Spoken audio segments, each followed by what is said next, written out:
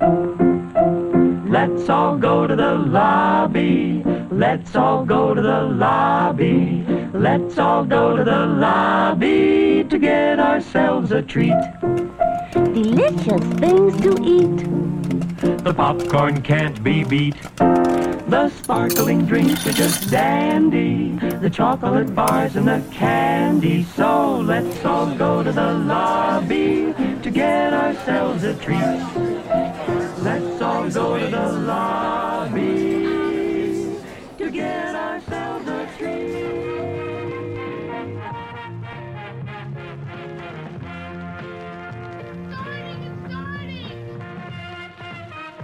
I'm a fan of classic movies.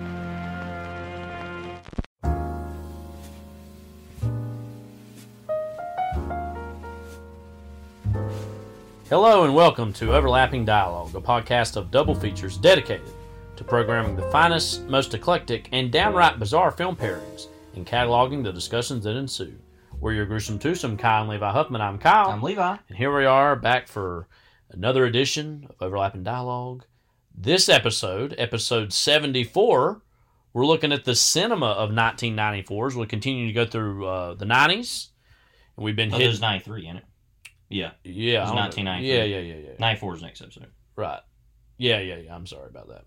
Yeah, I'm already wanting to jump ahead. 1993's Groundhog Day and Fearless, both terrific movies in very different ways.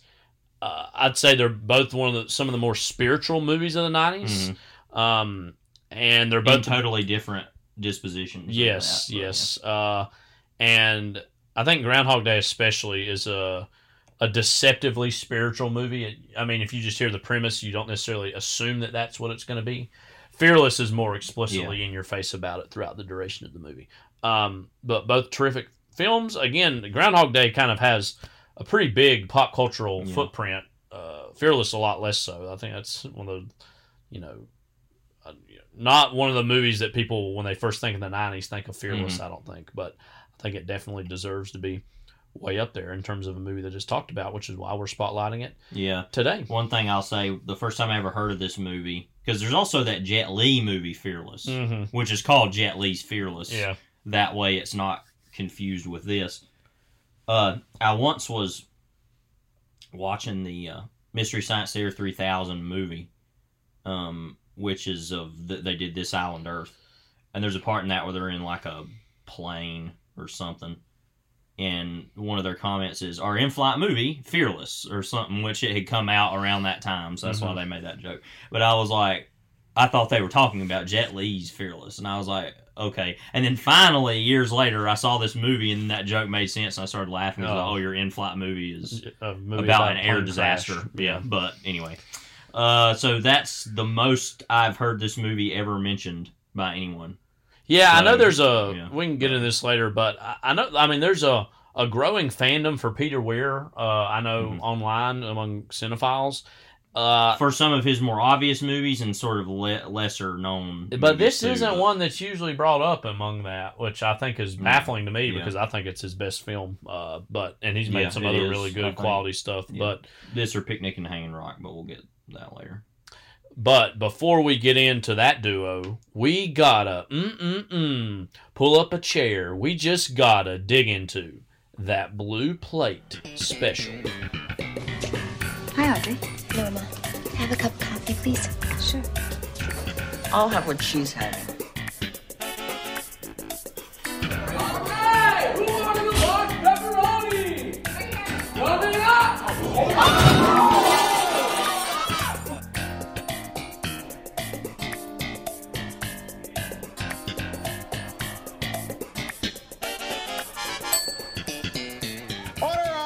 Your big Groundhog Day smorgasbord is right here. Meanwhile, Jeff Bridges is over there eating a strawberry, choking to death. Anyway, not at the beginning of the movie, though. I had kind of forgotten about that scene in Groundhog Day where he's just like, well, who cares about anything anymore? And he's just like eating everything he can in the diner, chowing down big time. You gotta wonder too, and we'll get into the logic of that movie in a little bit. Like, at what point would you get sick and tired of the food there? You know I was what mean? thinking about that because I was like, I mean, there are other restaurants in the town, I would assume. That's kind of the centerpiece. But it's like, that's where he keeps going, and so you'd think, that like, I don't know. But I was thinking that at one point, I get tired of eating the same stuff. Speaking of get tired of eating the same stuff, comic book superhero movies today. Mm-hmm. This is something, I guess, because we need to reintroduce the segment that, Kyle, you are burning on. As we begin our look back, here is what I am burning on. Our old friend Jim Rome. Yeah, we haven't done this. I don't even remember what we talked about the first time we did do this. Stuff like this all the time. We just forget. Right. Because we get mad about plenty of things and rant and rave about plenty of things. So the new Flash movie, I think it's coming out. It's coming out the weekend that this episode will have dropped. I believe. I think it's for us recording this on June 3rd. I think it's next weekend. Yeah. June 9th, I think it comes out. Where to begin with this movie? Before we even get to my real true outrage, which I want to build up to for a while, this movie, I mean, we've talked about it here and there over the course of its production. What a dumpster fire, what a disaster pit, what a piece of utter garbage this has proved to be. Everything about this movie, from all the associated Ezra Miller brouhaha that has happened off screen in the midst of its production and post-production. The fact that this movie seems to be Frankenstein beyond belief. I think it really does represent insane to me. The DC EU at its breaking point. Like, this is it. Mm-hmm. Like, I don't know that they'll make any more after that. I don't know. Because it really does seem like a total bankruptcy of imagination. Like, it really is another level of, we have no idea what we're doing. We've had no idea what we've been doing since Man of Steel. We have no clue what really the only up. They just really don't know. I feel like really the only unambiguous success they've had is the first Wonder Woman movie. Was generally liked. We only saw it really the once, but we liked that first one at least. Other than that, I mean, because then they've had the Batman, which is its own thing. That's in a whole other category. So there's been a lot of things, and Joker Aquaman was its own thing. Is Aquaman not technically part of all this stuff? It's in the I'm saying DCEU. That's but I'm saying that, like, Joker. I'm talking about one things Academy that are Awards. Separate from that. That now they're honestly getting bored and they're like, all right, let's just give you what you really want. And even though I didn't like Joker at all, that is what Joker fans would want out of a movie, I think. At least also was its own thing. Yes, it was allowed to exist as its own thing. I hate that movie and what it stands for, but I'm like, yeah, okay, that's a Joker movie. I feel like that's true to what it should have been, it wanted to be. Yeah. The Batman's obviously great, so that's this whole other thing. But yeah, they really don't know what they're doing. I think the biggest representation of that just disorganization all across the last decade. I think in its own way that this movie is gonna, because it delves into the multiverse and multiple characters and whatnot, that I think it's gonna represent for them a little bit of a breaking off point or a jumping off point to kind of shrug and say, well, since all these universes are colliding, we're going to do this in the future, we're going to do that. And I think kind of sort of unofficially that James Gunn's Superman movie that he's developing is going to kind of be this breaking away from that and being its own thing. And the Batman already is its own thing, obviously.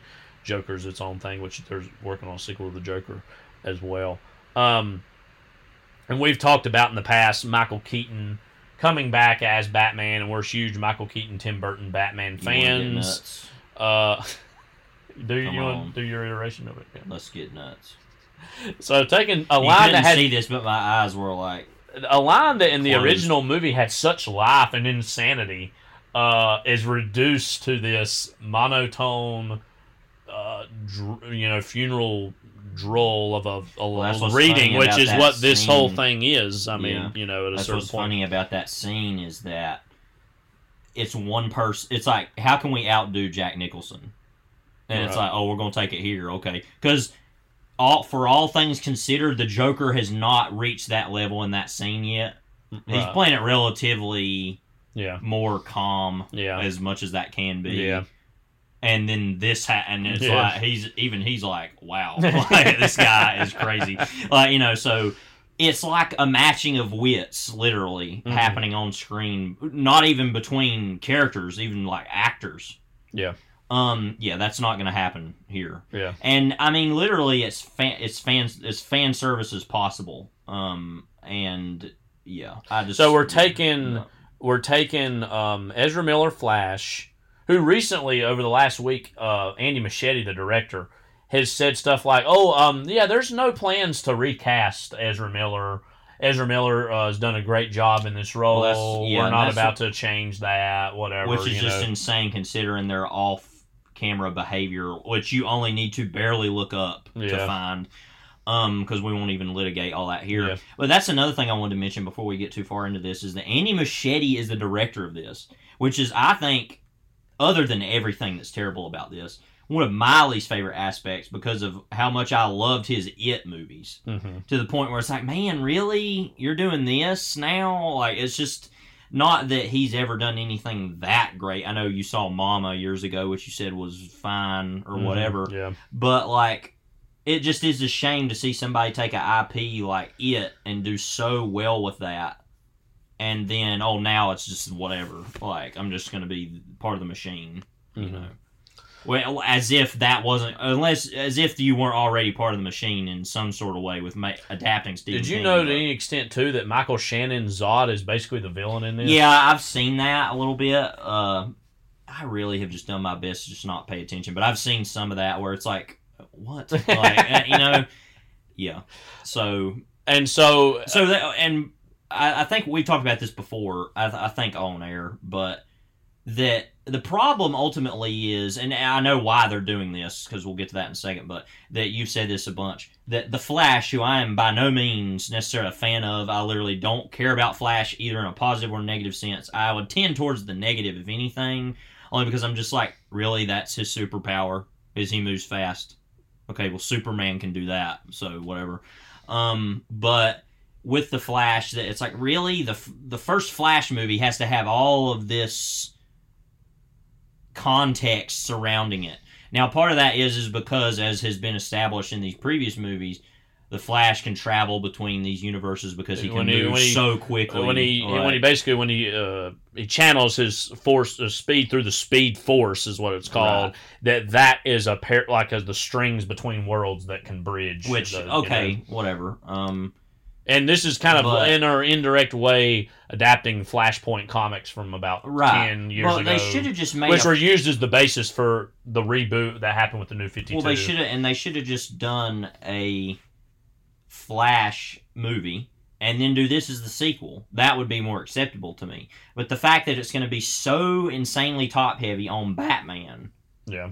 There has been enough as somebody who loves Batman, there is more than enough Batman art out there. Yes. Already. And co-sign all that. Yeah. We could take a 20-year hiatus on Batman. And we'd take a century hiatus on Batman. I mean, there's been already 2 full-length animated Lego Batman movies. Lego Batman is its own thing now. I forgot there was even that second one. That's right. Yeah, I didn't even see that one, So I saw the first one, but yeah, I mean, it's just it's weird because it's very troubling in everything I hear about it. I'm like, oh wow, this sucks. Yeah.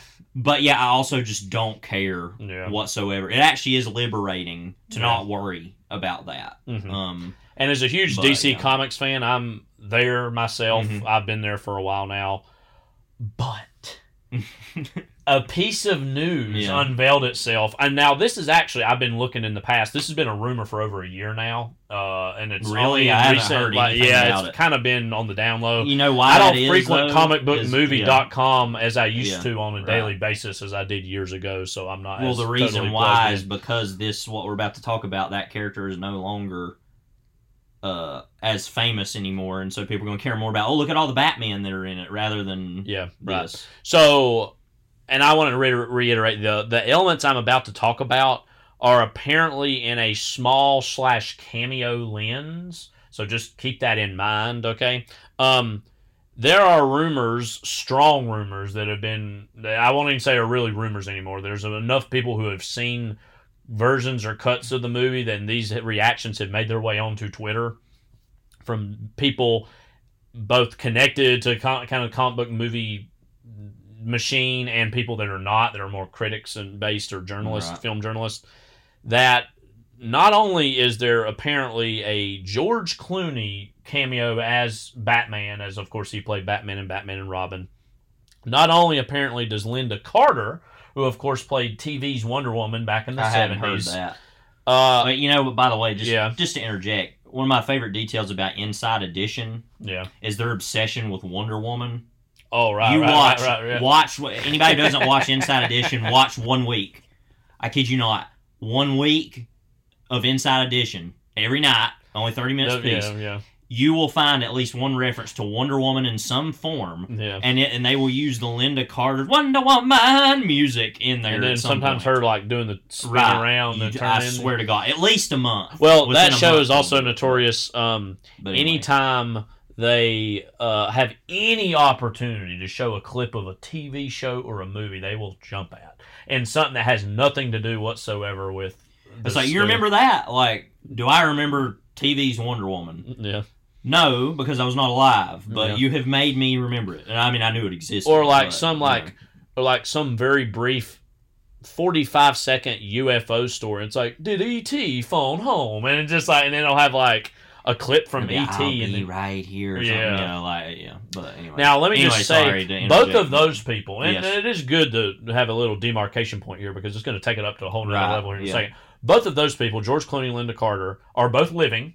Mm-hmm. And so they have at least some form of agency to sign off or say, yes, let my likeness or be used, or let me even shoot something very small for that. So there is a demarcation point of that. Now, do I think it's dumb and ridiculous that that's even being pulled into this? Yes. But they have at least the agency to be alive and make that decision for themselves. We're building up to it. I get it. Now, over the last so many years, there have been a lot of various controversies with regards to CGI versions of deceased individuals or de-aging. I think, when Rogue One came out back in 2016, I believe that was, there was a lot of conversations about Grand Moff Tarkin being in the movie, of course, looking like Peter Cushing, and the controversies of that. Now, at the time... And Carrie Fisher was alive at the time. Yeah, at the very end of Rogue One. Yeah. She had just passed away right after that, though. It was eerily right around that time, I remember. Now, at the time, I was like, I didn't see or understand why so many people got mad about this. Yeah. I was like, well, it's kind of cool. Like, you're seeing Tarkin in the movie. Now, these years later, and I've thought more about this stuff, I do think there's a lot of cause for concern for using deceased individuals to be put into your dumb new Star Wars movie just because, it's Grand Moff Tarkin. And that leads us to the final resting place in a variety of ways for a great many things. Adam West and Christopher Reeve. Adam West, of course, played Batman in the 60s show. Christopher Reeve, of course, played Superman in the 70s and 80s movies, are apparently going to make CGI cameos in this movie. This thing, this blight on cinema that is the Flash. What's your initial reaction or response to hearing that these icons, these people that are well known and associated with these characters, are going to be jammed into this already jam-packed dumpster fire of work of cinema? I'm glad you let me go first because you're going to be more of the venomous on this. Not that I don't agree, but ultimately and I want to go here because this is the obvious place. Now, they've been trying to make this movie for a while, and it's been known they're going to make this movie since Batman vs Superman: Dawn of Justice. Yeah. It's been a long time. That's been since 2016. I mean, that's been a long time ago. And quickly, even though that movie was bad, I feel like the height, truly though, of the DCEU was the Wonder Woman theme in that. Which is, what I wish they would use that on Inside Edition and not the Wonder Woman, but just for a week. Mm-hmm. Just for a week, they take a break from their regular Wonder Woman usage and then do that. Mm-hmm. But they've been trying to make this movie forever. There was also so much. I remember all of this, and you probably remember this. I don't know. All of this controversy surrounding Justice League, the Justice League movie, and Zack that being Zack Zack Snyder Snyder movie and the Snyder Cut and all that. And what was so funny about that, of course, was, and I never saw Justice League. Actually, I never did see it, so I don't know. You're what we call the spared. Yes, like it's like a tribe of people that need to be protected at all costs. It's like, I didn't do that because I had better things to do. As in literally anything. Anything at all, like stare at the linoleum on the floor. That's what I did. But yeah, that with that movie, what was so funny about that too, about the Snyder Cut, was that there wasn't a Snyder Cut. They had to go and shoot more things. Yeah, that's not called a cut. That's called adding things. It's very simple. Yeah, there's this thing called addition and subtraction. Usually, subtraction happens in the editing. Mm-hmm. It doesn't go up. Movies always come down to the editing. But yes, as we know, all the real action in a movie comes in the editing room. Not the writing, not the acting, not the filming. None of that matters. It's the editing of all of those things that wouldn't exist without the things. That's what matters, is the editing of them. Mm-hmm. That's what's most important. Mm-hmm. Because to edit, you don't have to have all those things. Because it turned out David Lean, he didn't actually shoot Lawrence of Arabia. He just arrived in the editing room one day and it was all magically there, and he just decided to edit it together. Same thing with Passage to India is what I've heard. Yeah. But anyway, the point is that at one time was a version of this where they were like, we have no idea what we're doing, and Now it's gone on a while, and the newest version of this is the reason this movie exists now, basically, is what I'm trying to get to after all of that nonsense. But hey, look at where we are. Is that they had the Spider-Man No Way Home, which had all these people to come back, and specifically you had the old Spider-Mans, Tobey Maguire, Andrew Garfield, and then you had some of their villains, Alfred Molina as Doc Ock. I think Jamie Foxx as Electro. I think also Willem Dafoe as Green Goblin. I think was in there too. Probably, but so this is only really happening ultimately because of that. Even though I feel like they were more on the uptick on that of wanting to do that. Yeah. Because like we've said before, DC is more into the multiverses than Marvel is, ultimately. Yeah, Marvel beat them to the punch, both with No Way Home, but I would even argue go back a little further with Into the Spider-Verse. Mm-hmm. Yeah. Is it Into the Spider-Verse? There's the first one. Yes. And then now the new one that's just out is Across the Spider-Verse, right? Something I think. Like that. But that really is the beginning of this huge wave that we've had. And so... of the whole multiverse concept in comic books being applied. And by the way, will we be seeing Across the Spider-Verse? No. Yeah. By the way, I want to say on that real quickly, I do not like the animation style of that, the way it looks. I think it looks ugly. Like, I like the first one. The first one was really good. I know it's kind of overrated now, like everything is, except for Fearless. But, which we will get to eventually, don't worry. This just looks awful. I saw the trailer. I was like, this looks really ugly looking. Like, I couldn't believe it. Let me just say, there's a lot of people think it's really cool and different. Yeah. And new, no, it's different. I respect that about it. It is definitely something else.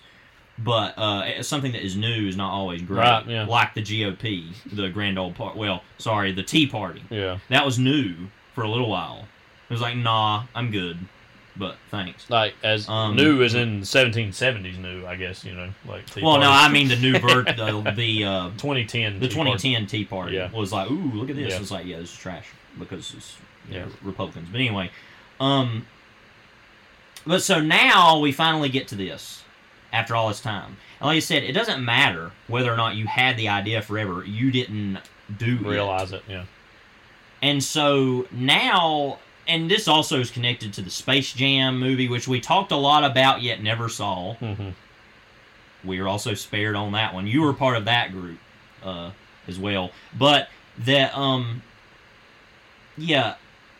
now it's just, what all can we slam in there for fan service? Like, I know we talked about that with these newer Star Wars movies, back when those were coming out, like Force Awakens, especially, and about fan service. And then even Rogue One, speaking of that. But now we truly have entered a new level of fan service of look at these things which is interesting because ends up becoming a Where's Waldo of spotting the Easter eggs. That's not what movies are supposed to be. Movies are supposed to be about story and experience. This isn't even a ride. If it were a ride, it would be the Hall of Presidents or something. But not at all interesting. Or including a Trump, Hillary Clinton animatronic. Like this, it's just really stupid. I mean, it literally is Hollywood at its laziest. Well, I think this, in many ways, is the end result of a certain era of comic book movie. I do think, not to say I'm rooting for the genre to get back on track, because I kind of don't care anymore, this cannot sustain itself forever. There will have to be some turning of the page. There's going to be a what it's going to be, at some point. Yeah. There's going to have to be something different. But, again, and I agree that, this whole multiverse concept has been building up for some time now. And again, as a DC Comics fan, I don't read DC Comics as much as I used to, but I've read plenty in my day. And because Levi and I were talking about just today about the whole multiverse, he was saying, is so stupid, and I totally agree. Usually it's more bad than not. But there are some good, worthwhile examples that can be tapped. However, like with anything else, it's just going to be, look at this, look at that, rinse and repeat, just do, blah, blah. Yeah. Now, there's enough to be outraged about that. And here's where we're finally at our resting place. We're not the biggest fans of the Adam West version of Batman. We love the movie, the 60s movie. The show, we're a little, whatever on. Yeah. Christopher Reeve is not was a is Superman.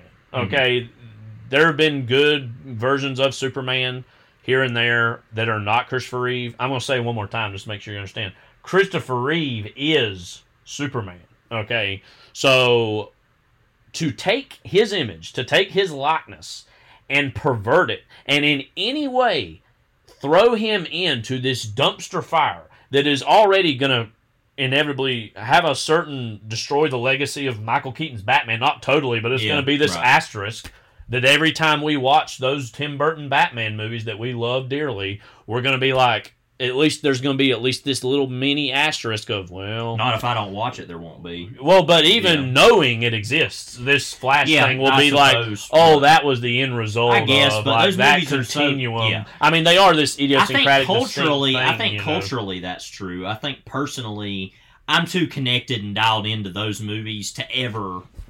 And we'll see. But in the larger popular memory, that will be connected to those. But I mean, screw that, because everybody's in the same way, the fact that there will even be a link or a footnote or anything on the Christopher Reeve Wikipedia page that connects it to this garbage is beyond insulting. It is a desecration. It is an abortion. It is a terrorist attack on the legacy of Christopher Reeve Superman. I don't know how many more things I can point to say with this. I think this is more damaging towards that, clearly, than Batman, because of the popularity of those movies even is greater than the Christopher Reeve, the Richard Donner, and Richard Lester movies. I think that's going to be ultimately more damaging, sadly, to those movies than this. And it will have even less airplay than that will. I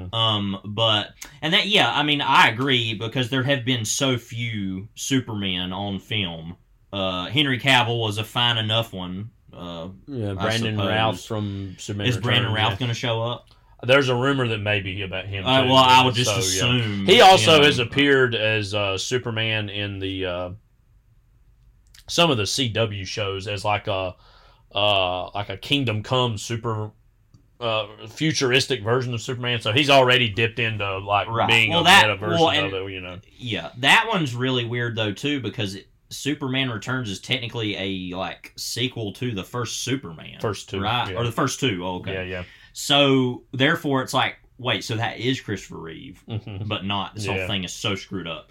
But that's fine, whatever. Nobody remembers that movie anyway. So it's, but and even like you said, even for all the bad things about some of the sequels of the Superman movies, the original Superman movies. He is Superman, and he was, I would assume, even for like, and I know the second one is good, I've heard. I still have not seen Superman 2, which is kind of crazy. Or 3. No, but I have seen 4. Yeah. Which, but even for Superman 3, which is supposed to be terrible, Well, it's not good, but it's a whole other line of what a bad movie is in the 80s compared to what it is now. Let's just shove Richard Pryor in here. Yeah. Let's shove a bad Superman in here, and it's just it at least has imagination about its badness. Yeah, right. But with even for all that, Christopher Reeve, like I said, is Superman. This also is insulting just by nature of the fact of Richard Henry Lee? Question mark. Christopher Lee's final years and his accident and all those troubles he went through. Even that adds another insulting factor to this to me. Because I did like him in Smallville, and that, because he was in that as a character, but I mean, it was very clearly him in his wheelchair. Oh yeah, but I'm just saying that was a character, but in its own way was nodding. You're not to him, only taking someone who is dead, but also someone who had this unfortunate tragedy, kind of last half of their life ultimately. And that you're just going to do that? I mean, it's just all for money. I mean, that's what this is all for. They would say, we're paying tribute to him. No, that's not what this is. Blah, blah, blah, it literally is, you like thing, come pay. And it's like, and like I said, and I know you're such a massive Superman fan, so none of this is for me to disparage the fandom of Superman.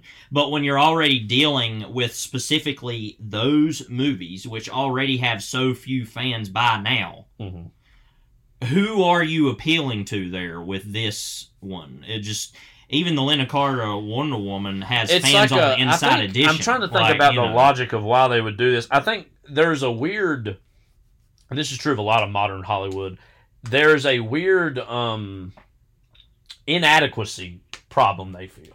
And they feel this need to tie themselves directly to the past legacies of these things that, my dad liked this or said it was good. Like, I'm not as familiar with it, but I want to feel included in the legacy of Hollywood. And undeniably, Christopher Reeve's Superman is within the levels of the legacy of Hollywood and what it means. So I think it's this weird inadequacy complex of, we can't think of an actual beginning to end single shot story to do with these characters. So let us just jam in these past versions of them as any way to make us feel adequate about our present inadequacies to tell a story beginning to end. There's this weird obsession with connecting to the past because you have no complexion of what a meaningful future for yourself is.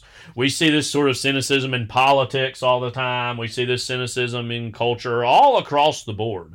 This is just yet another version of this cynicism of, hey, look at this. Look at this thing from the past. We're huge lovers and fans of many things from the past, but guess what the past is? It's the past. I can go back and watch those things. Why do I want to see Christopher Reeve injected into this? If anything, I want his memory as far away from this sort of thing as possible, because I don't even want to see any connection whatsoever between what he meant and represented and what basically fugitive criminal Ezra Miller represents for The Flash in 2023. I just don't understand why those two things need to be the least bit intermingled. I don't understand. It's almost like the way I could kind of describe it. It's almost like watching a pirated movie where they haven't zoomed in on the camera, and you see almost them sitting there watching the movie on the screen rather than just going and watching the original thing. This movie's like watching the Burton Batman movies like that, like on a pirated version. It's like that, but if, back when they used to, like, on Nickelodeon, when they would show a movie and they would have all these little facts at the bottom, almost like a commentary with the movie. It's like that also. We've been building because it's like enough new little things, but like, we've been building up to this for a while, but weirdly, when I talk about this movie or think about this movie, I think about, this is a really random place to go, like when you play the Grand Theft Auto video games, or you watch BoJack Horseman and what they say Hollywood is. Yeah, and right. it feels so like, nah, that's not quite what it is. Come on, Sundance exists. The Cannes Film Festival exists. There are a lot of great filmmakers who are still out there making movies. Come on, it's not the biggest, dumbest thing. Here we are. We finally reached the point where these other things have kind of parodied for years about what Hollywood culture is. We're there. We've reached a certain end of this continuum of garbage that has been piled and piled and piled and piled. I'm big fans of Sidney Lumet, and his book about making movies is one of the great books about movies, period. And I know towards the end of it was, I think, published in the early 90s. And he was talking about, like, these movies today, Batman Returns, I think was specifically a movie he named. And I think Robert Altman in a wholly other context talked about, like, Jurassic Park or some movies of the early 90s. And so that was this whole notion, Easy Riders, Raging Bulls, I think was where that was. This whole notion that Hollywood is as bad as it's ever been, that's been something. I mean, you go back to the late 20s, early 30s, they were saying about what sound was going to represent for movies, So this is not a new complaint. Let me just get any ambiguity out of the way. Movies, in a big way, are as bad as I can ever think that they've been. When it creates and fosters something like this that's going to be in any way the least bit successful. Does that mean that there are not great movies being made today? Absolutely not. There are a lot of great movies that we're excited for. There's going to be a period in July where there's we're going to have a new Tom Cruise Mission Impossible movie. Now you could say, that's just some big dumb action movie. Like, those are really well made, really great. And then also Christopher Nolan's Oppenheimer. So there are things on the horizon that, I'm semi-interested in seeing Barbie. I know you're not. Am I interested in seeing Barbie? Yeah. It's called Hell Yeah, but no. We're gonna eventually have a conversation about that movie and what it means for some of these very same problems. We'll have that at a later date. But so there are things on the horizon that do give me hope, right? Jonathan Glazer has a new movie out this year. That alone gives me hope that cinema will subsist and survive. Scorsese, of course, has. So when I say that movies are as bad as they've ever been, don't think that I'm saying that there are not great movies still out there being made. There are. But what the hell? What is this Flash movie? What does it represent? Well, also, this movie's being released in the midst of the writer's strike that's going on in Hollywood right now. And that whole idea of, can we just get AI to write movies? Well, this is what happens. This is what I mean. Not literally, but unofficially, this is what happens. So both of those combined, that's the atmosphere of all this. Definitive disaster for Hollywood, I think, because for a little while, up until the last about 2 months, honestly, I was a lot more optimistic, and there have been some really great about things Hollywood this year, since COVID. Mm-hmm.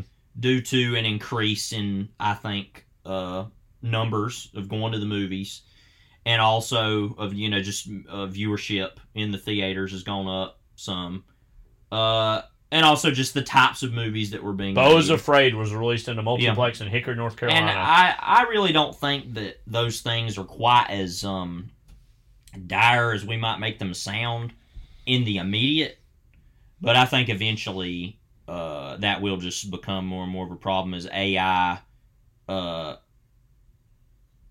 just gets worse and worse. I mean, did you see here recently on Twitter they had put together these videos of like John Lennon talking about the song Imagine, and it was like an AI. Did you see that? I don't think I did. No, it was as bad as you could imagine it being. It basically looked like Harry Potter, but John Lennon, sort of, and it was like the most basic John Lennon voice. Yeah, right. Yeah, I mean, it's interesting because the way people talk about this stuff is just so weird, because it's like you can so tell that's fake. You can see right through it. I mean, there's been a lot of these AI things done with Wes Anderson. Wes Anderson makes Lord of the Rings. Now that's kind of interesting to see an image of that. Yeah. But I get it as this is just a joke. I'm moving on now. Yeah.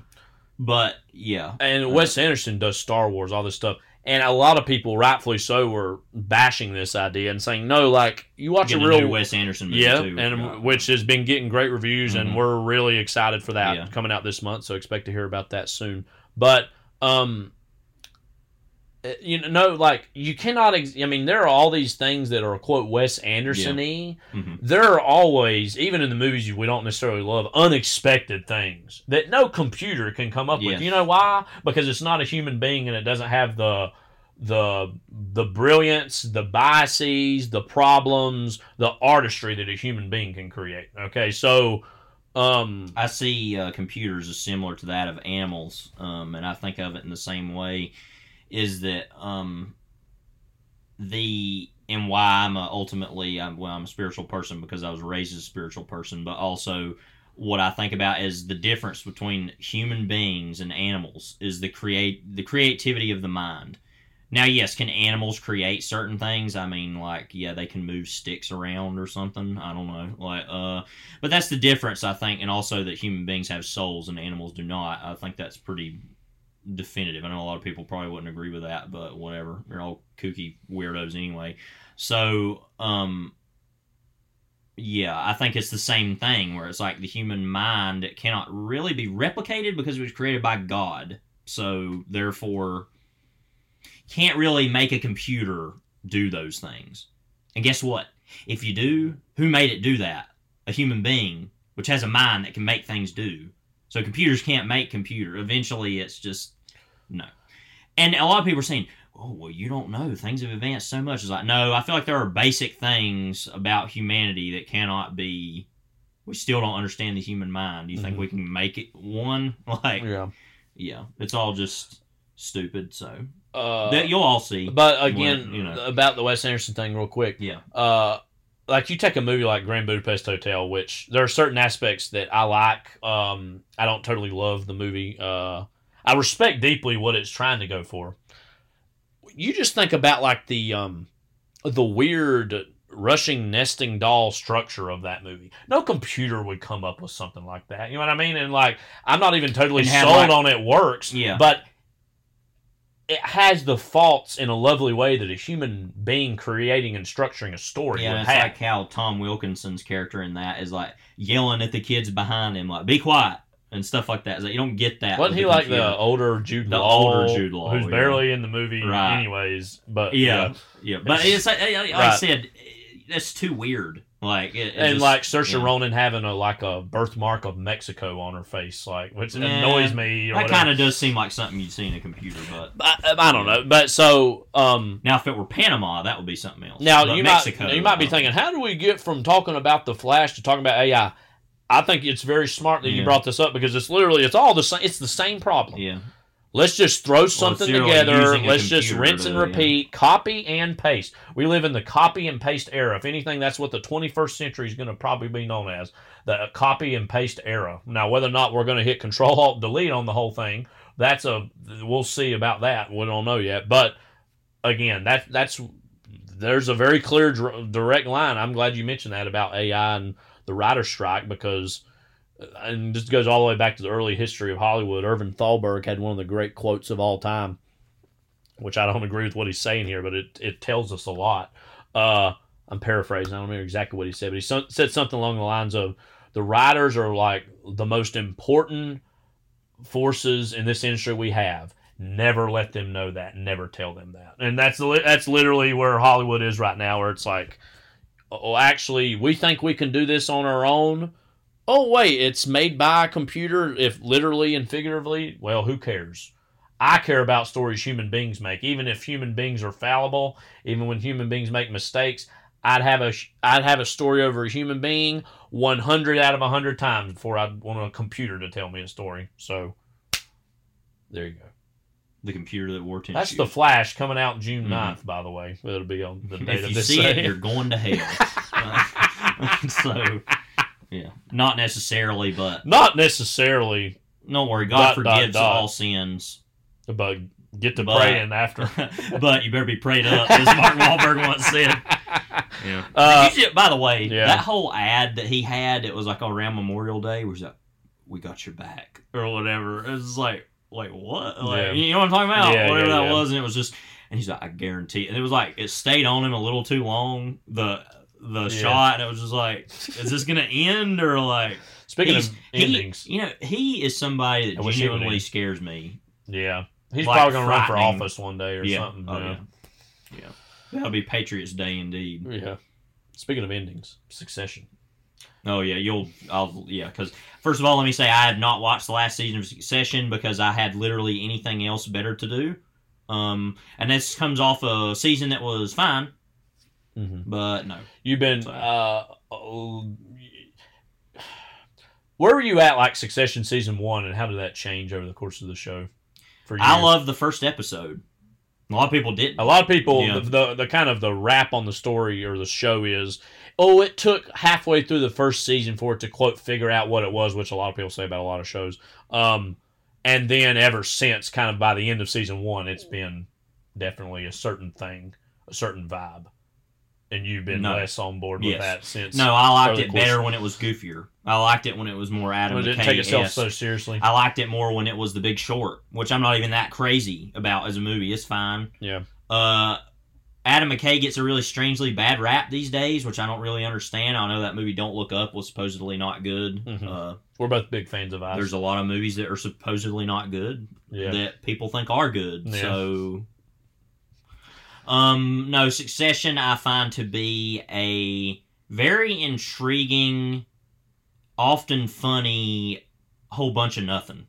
And that sounds like that's what it was. It's by essentially, the ending, over these several years, inherited the 9 p.m. HBO drama, like that, what that entails, right, in terms of whether it be The Sopranos or Game of Thrones, one of those appointment level shows. Do you know what its ratings peaked at this last episode? 2.9, wasn't it? Yeah, it was like right under 3 million people. Which I think a lot of Twitter was like, wait, what? It was that low? Well, everybody I know watches it, that whole kind of bubble thing. Let me just say, I've been a casual, half-hearted fan of the show, and what I mean by that is I've mostly liked it.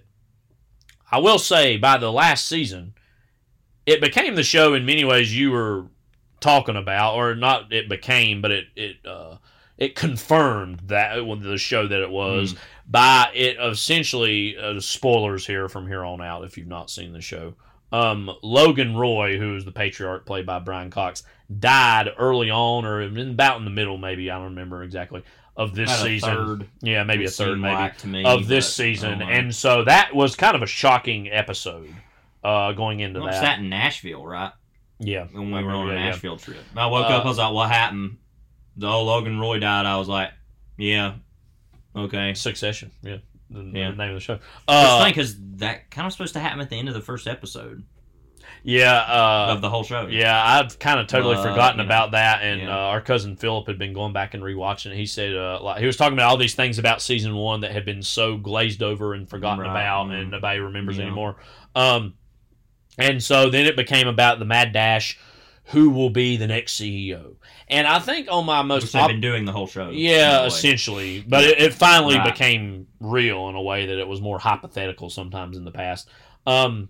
My glass half full version of the show always up to that was, well, it'll be about more than that. It can't just be about that. Then it just becomes a math problem, right? Yeah. Well, I do think overall this final season was pretty good. I do think this final episode, while it made sense where every character ended, was abrupt to say the least. And kind of was literally like the culminating climax of the show was happening in, say, like the last 10 to 15 minutes. I mean, it was right up to the wire in terms of how it will, quote, end in that meaningful way, And I won't say it's like one of the worst finales ever or anything like that. But it is one of the most puzzling, abrupt finales I've seen. Like I said, I think what happened to all the characters, where they end up, makes sense. Where Tom Whamsgam or Wham Bam, thank you, ma'am, whatever his name is. Wham Bam, thank you, Spaceman. Space Jam or whatever. Right. He ends up as the CEO. And Wham Bam, thank you, Space Camp Jelly Jam. And I think that makes a lot of sense for as far as the journey his character undergoes and the relationship he had with Logan over the years. But the whole thing kind of added up to what I said. It was a math problem. It was like, oh, so this person was the CEO and these other people were not the CEO. Okay. Now, any criticism I have about any of this, let me just say, is wholly on another plane of criticism that exists for something like The Flash, because that's without any redeemable characteristics or features. There was a whole conversation. That whole thing is kind of like what Max Cady once referred to as entering the ninth circle of hell. Yeah. The circle of traitors, that kind of thing. But anyway. But there was a whole... Well, you can weigh in on this too as somebody who watched the first 3 seasons. A whole, should we, quote, root for these people? Or should we, quote, like... Is it worth having a show about these millionaire, billionaire types when there's so many other stories to be told? Or is this just simply another prestige drama about the wealthy and powerful? What did you think about that as far as your own relationship to the show, as far as the worth of depicting people like that? I always saw myself as more of an observer rather than... You didn't have any sort of emotional connection to any of the characters, really. Yeah. I thought they were funny. Mm-hmm. Just like I think Trump is funny, in quotes. Yeah. He's hilarious, actually. That's not a compliment. Yeah. I don't really like my politicians to be hilarious, by the way. Just so you know. You don't want them to have a good, top 15 at the Comedy Store? No. I don't want them it's not important. I don't want them to be on SNL and be like, used to call me on the cell phone. I think that might literally be the worst thing ever broadcast. And there's been a lot of awful things on TV. There's that guy who shot himself on the air that one time. Which one are you talking about? The guy that got in trouble for everything, or the guy that Brett Baer watched? No. Get off it! I was talking about the first thing. Yeah, I know what you're talking about. Where are we at? Oh. Should we care about a root for these people? No.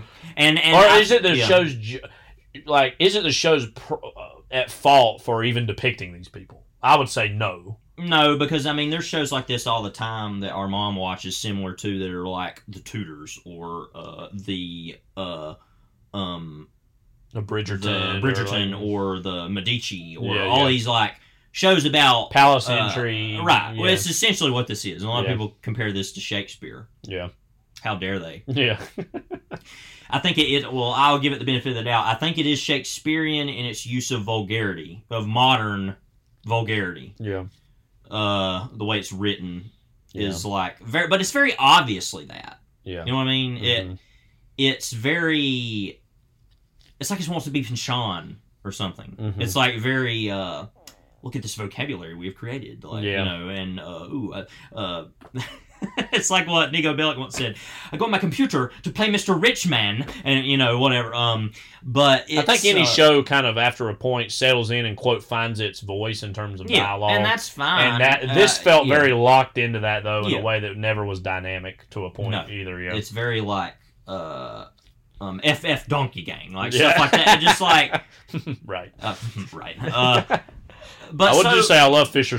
All my favorite characters in the show are always the wormy, the Fisher Stevens. I can't even remember. They're two old white guys. Yeah, the guy that's the villain in Safe, and then the guy that is in Burn After Reading and United 93. And there's Jerry, played by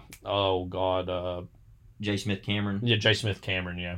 But so, to me, the show, I feel was it its most interesting and yet its most obvious. When they had the Eric Bogosian hearing stuff, where they came before the Senate hearing on whatever, and it felt very oh, okay, this is trying to be a whole Trump era show, And I was looking at my watch, and I was like, okay. Yeah. And that's also there's a whole election thing went on this last season, and that was a whole thing that was also similar about basically implying that Trump was the president at different points. Yeah. And then this was also in the aftermath of the whole Fox News. What's the name of the guy that was the head of Fox News forever? Rupert Murdoch. Was SOB. No. Roger Ailes. Roger Ailes, and it is about Rupert Murdoch. Well, the family too, but Roger Ailes and kind of that whole what is news media, and it's a lot of things I'm profoundly toxic workplaces. Yeah. I'm profoundly disinterested in. Just I don't know. It's I feel this way the way that a lot of people wrongly felt about Vice, I think. Where it's like, well, I knew how bad it was. Yeah. I don't think you did, actually, by the way. I don't think we totally all knew how bad all this was, by the way. But you know what I mean? It's like people go back and say, I knew exactly that he was running everything. It's like, no, I don't think that was that clear in the moment at certain points, maybe.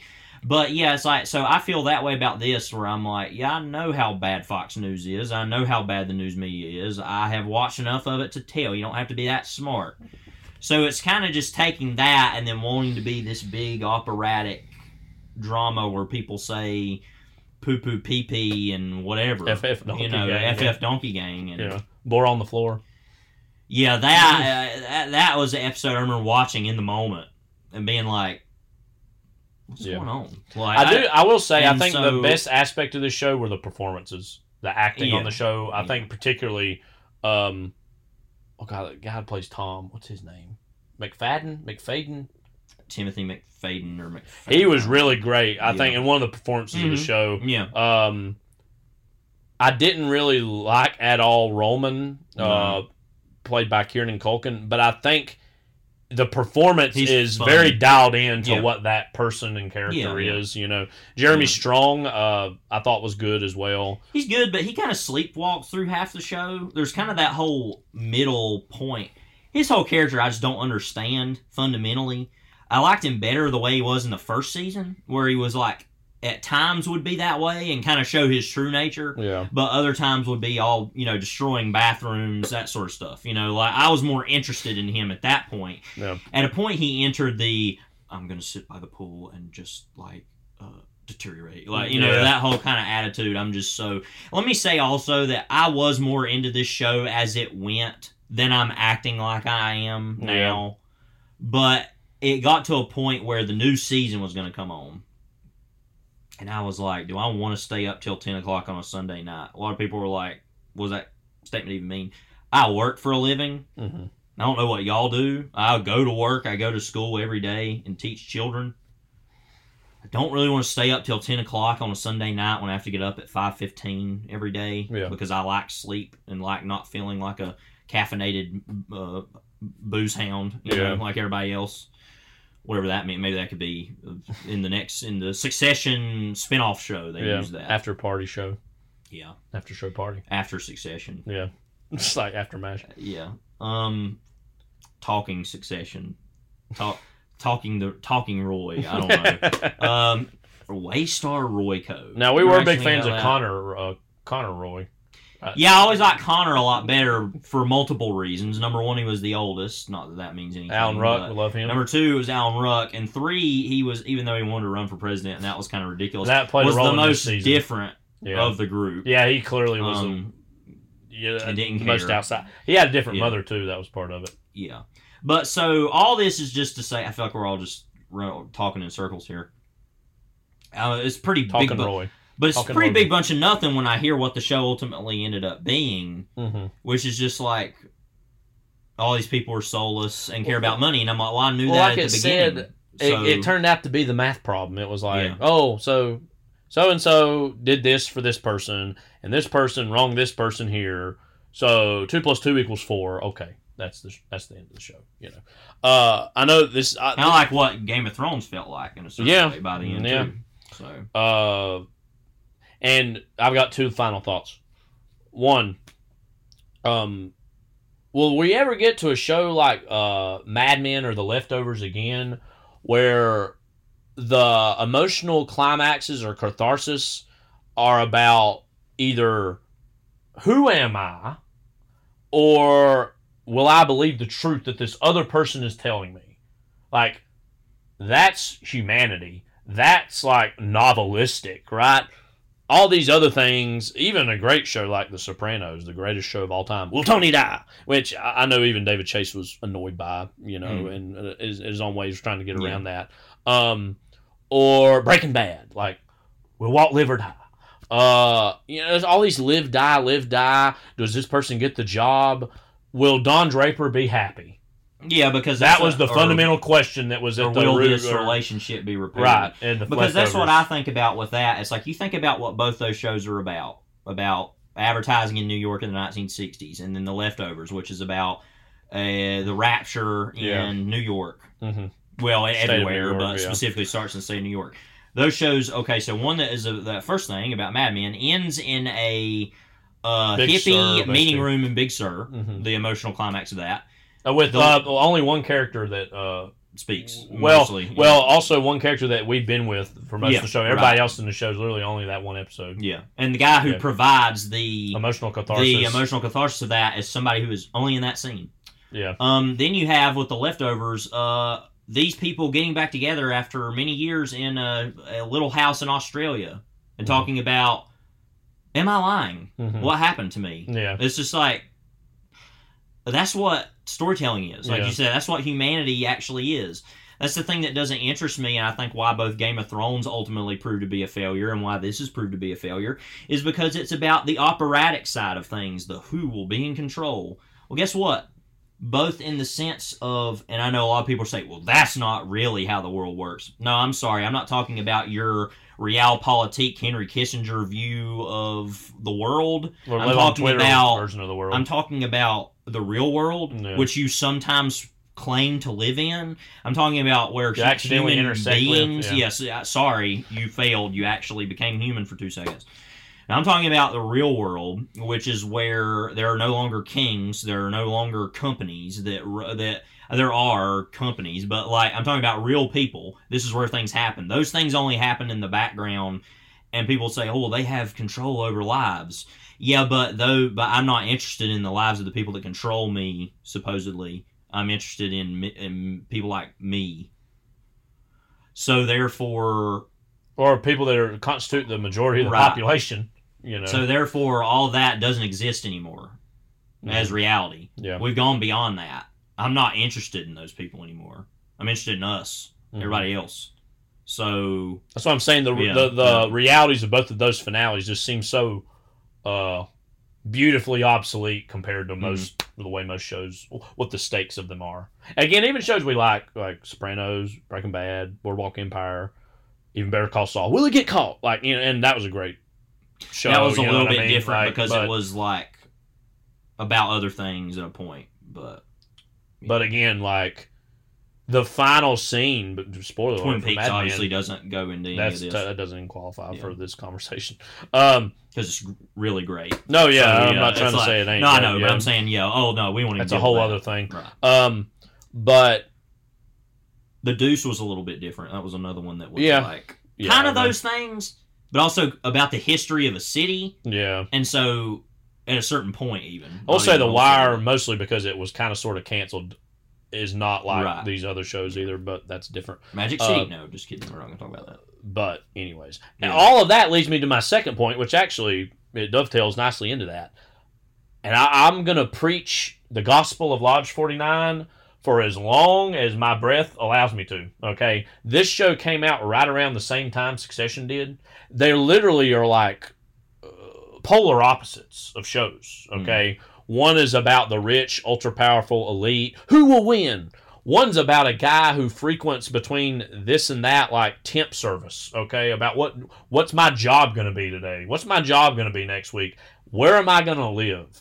And then, let me go and join this, like, basically Masonic Lodge to find some sense of purpose in a life where I do not have any purpose, right? Oh, maybe there is something there. Turns out not really. But that is such a beautiful show that's funny but also very serious in what it's about, that represents to me what America is in the 2010s and 2020s. And again, it came out right around the same time, and that only lasted for like 2 seasons. I think it was not even getting like 1 million people an episode towards the end. I mean, it was pretty bad ratings wise. What a great show. Seek out Lodge 49 if you're sick of the Successions of the world basically dominating all the conversation. And the show did have fans out there, but very, very small amount. Let me say that there are a lot of shows like that now that attempt to be what you're saying, so don't... that just reminds me of another thing we need to talk about. Okay. Oh yeah, which actually would fit in, I think, to an antidote to some of these problems too. But so there's a lot of these shows though, like on HBO, for example, like those shows, and all of these sound good from what I've heard. I don't know, but like Girls, Insecure. There's a lot of Showtime shows about things like this too. Mm-hmm. Euphoria, where they claim to be about real people, but they're like New York and LA people who are like, I'm trying to make rent. And it's like, well, your parents are like millionaires or something. You know, it's something like, oh, we go to this school or we do this. Or, you know. Or that's not really true, you know. Whereas something like Lodge 49, I assume, as is in like Long Beach, California, actually about, and whatever, you know, but is actually about people. Let me just read you real quick what the plot for Lodge 49 says on the Wikipedia page. AMC describes the series as a modern fable set in Long Beach, California, about a disarmingly optimistic local ex-surfer, Dud, played by Wyatt Russell, who's drifting after the death of his father and collapse of the family business. In the final season, Dud joins a fraternal order known as the Order of the Lynx, hoping the Lodge could put him, quote, on the path to recover the idealistic life he's lost. And his sister's a big character in the show. And then this older black man who kind of becomes his friend.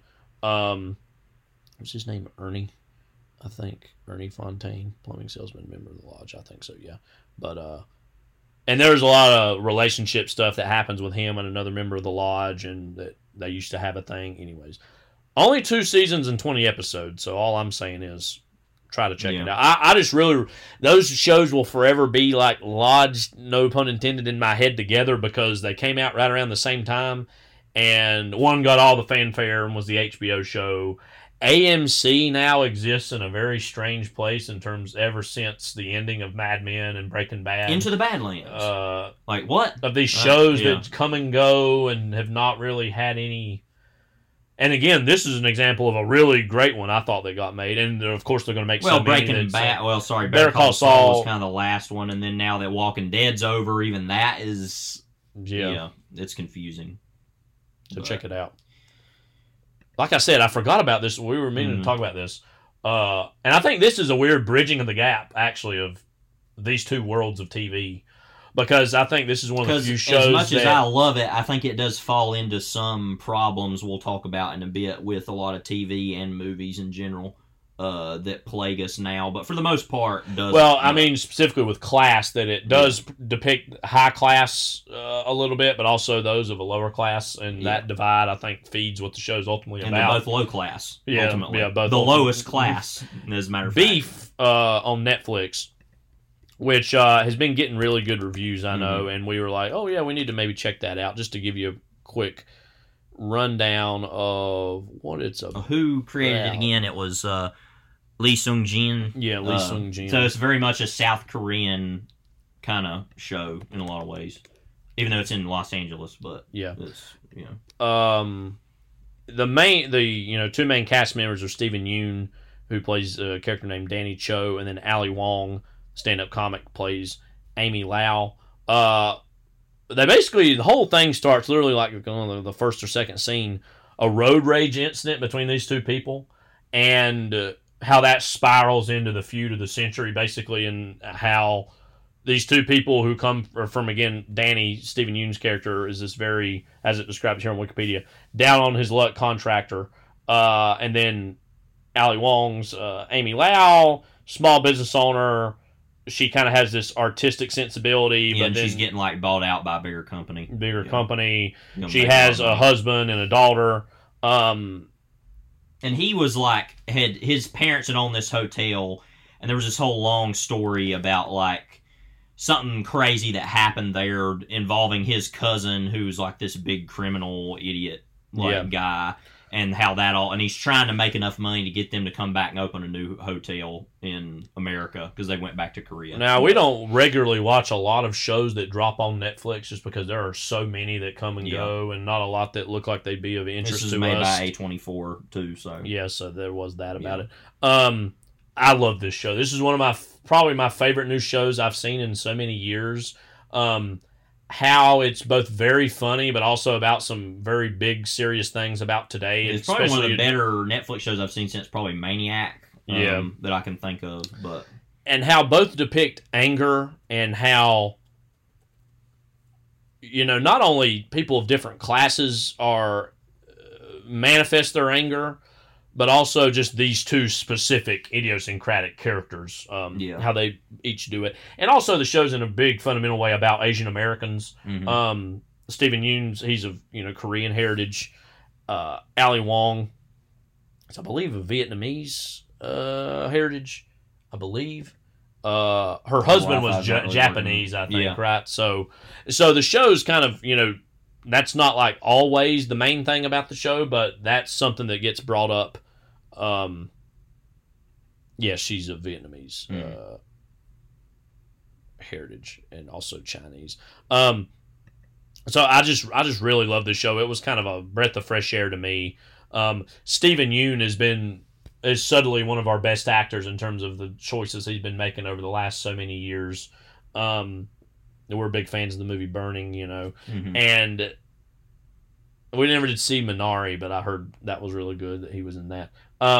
What about this show appealed to you in terms of what it means and represents as far as a new TV show? Well, partly just the randomness of it. I think it was just very much like, wait, what? Like, it's just a road rage show. And it's like, okay. But I think it's just, first of all, it's literally one of the funniest things I've ever seen. Yeah. Like, it is just consistently and it really funny. appeals to our sense of humor, too. It's very random. Yeah. Like, and it's not as, like, it feels like every scene would be the funniest scene in anything, but it's every scene is that. Now, as the show goes on, it becomes a little bit more dramatic and it's a little less funny, and we'll talk about that in a little while about why I think that's kind of a problem at a certain point. But I think that it's just really funny but really dark in a lot of ways too. And I mean, it literally starts with, this isn't exactly a spoiler because you find it out very soon. Literally starts with the main character trying to buy grills so he can kill himself in his house. He's like gonna have them all and then basically asphyxiate himself.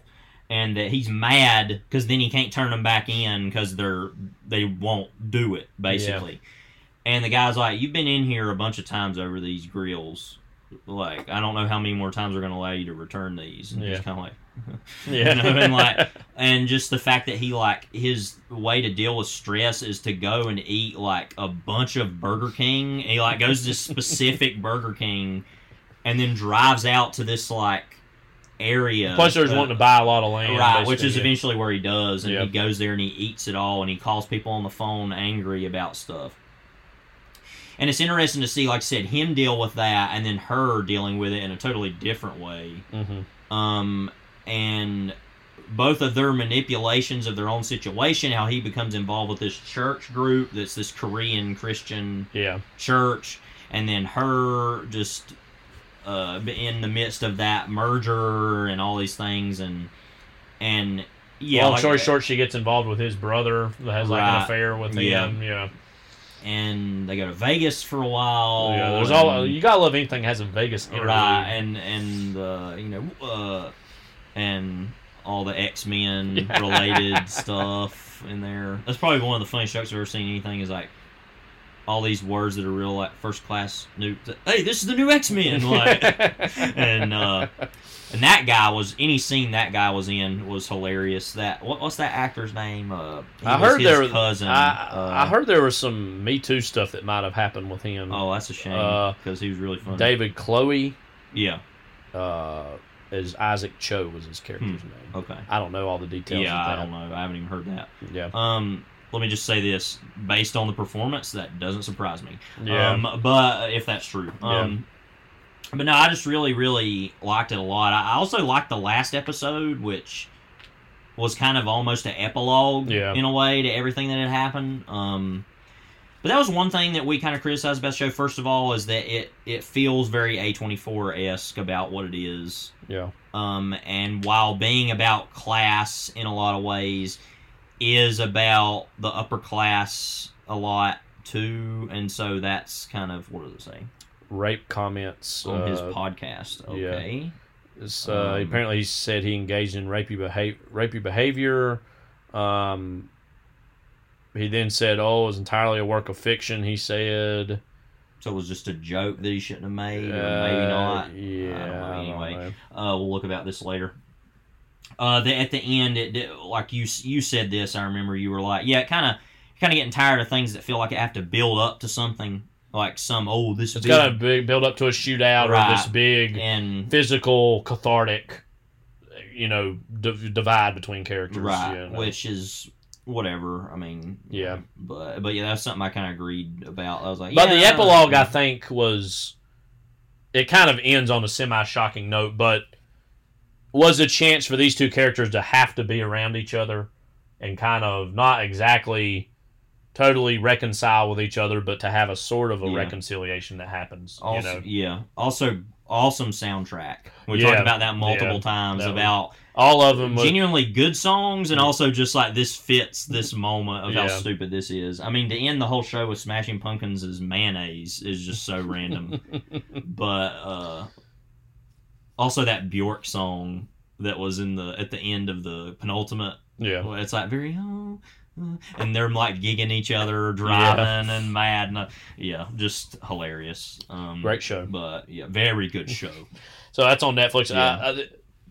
I think there are going to be more seasons of it. I think. I do wonder if that's going to be like you said, almost like an anthology thing where it's different beefs, or if it's the same thing. I don't know. I'd be interested to just see different. Yeah. Just because I'm like, I don't know what you. Yeah, I mean, I totally love this, and I think it could easily kind of stand as its own. Because the risk that they're going to run is to have the cousin break out of prison, and that be a whole. Well, considering whatever controversies he's got going on, they could even write him out of it. Yeah, I don't know, because that would be the easiest thing to do. Is just like, oh, he's back, like, and just. He's back in this fish out of water comedy, or some crap. I think this could really work as its own standalone thing. And now, if they make more of it, then if it's good, then sure. But this just feels like its own special little thing that I'd be content if that was it. But so that's Beef. Check it out on Netflix.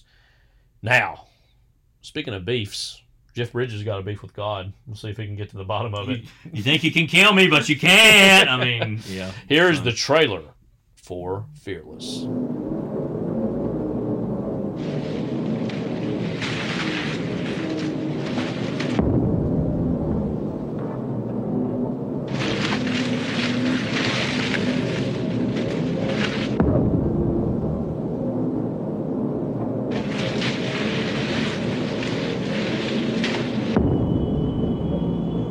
You okay? Were you in the crash? No. There was no earthly reason why Max Klein survived the crash of Flight 202. You're alive. Why didn't you call me? I thought I was dead. But it left him with a heightened sense of reality. I think he thinks he's invulnerable. I've seen it with the Vietnam vets. You want to kill me, but you can't! And an extraordinary sense of life. He and your wife are the only survivors I can't reach. She won't talk, and he won't admit the crash was bad. He says it was good? Says it was the best thing that ever happened to him. I can't explain it, but you're safe with me. So what are you telling me? There's no God, but there's you? Is he falling in love with her? It's not love. He wants to save her. He's my best friend. It's like he sent me my own angel. He's not an angel. He's a man. I walked away from that crash with my life. That's what survived. The taste and touch and beauty of life. I won't give that up. Let me be part of it. Jeff Bridges, Isabella Rossellini, Rosie Perez, John Turturro, in a film directed by Peter Weir. Fearless.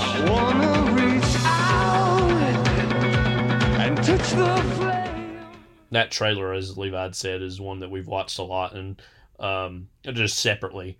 And anytime you have, where Streets Have No Name from U2, I mean, that's such an amazing song, why not play it? Yeah.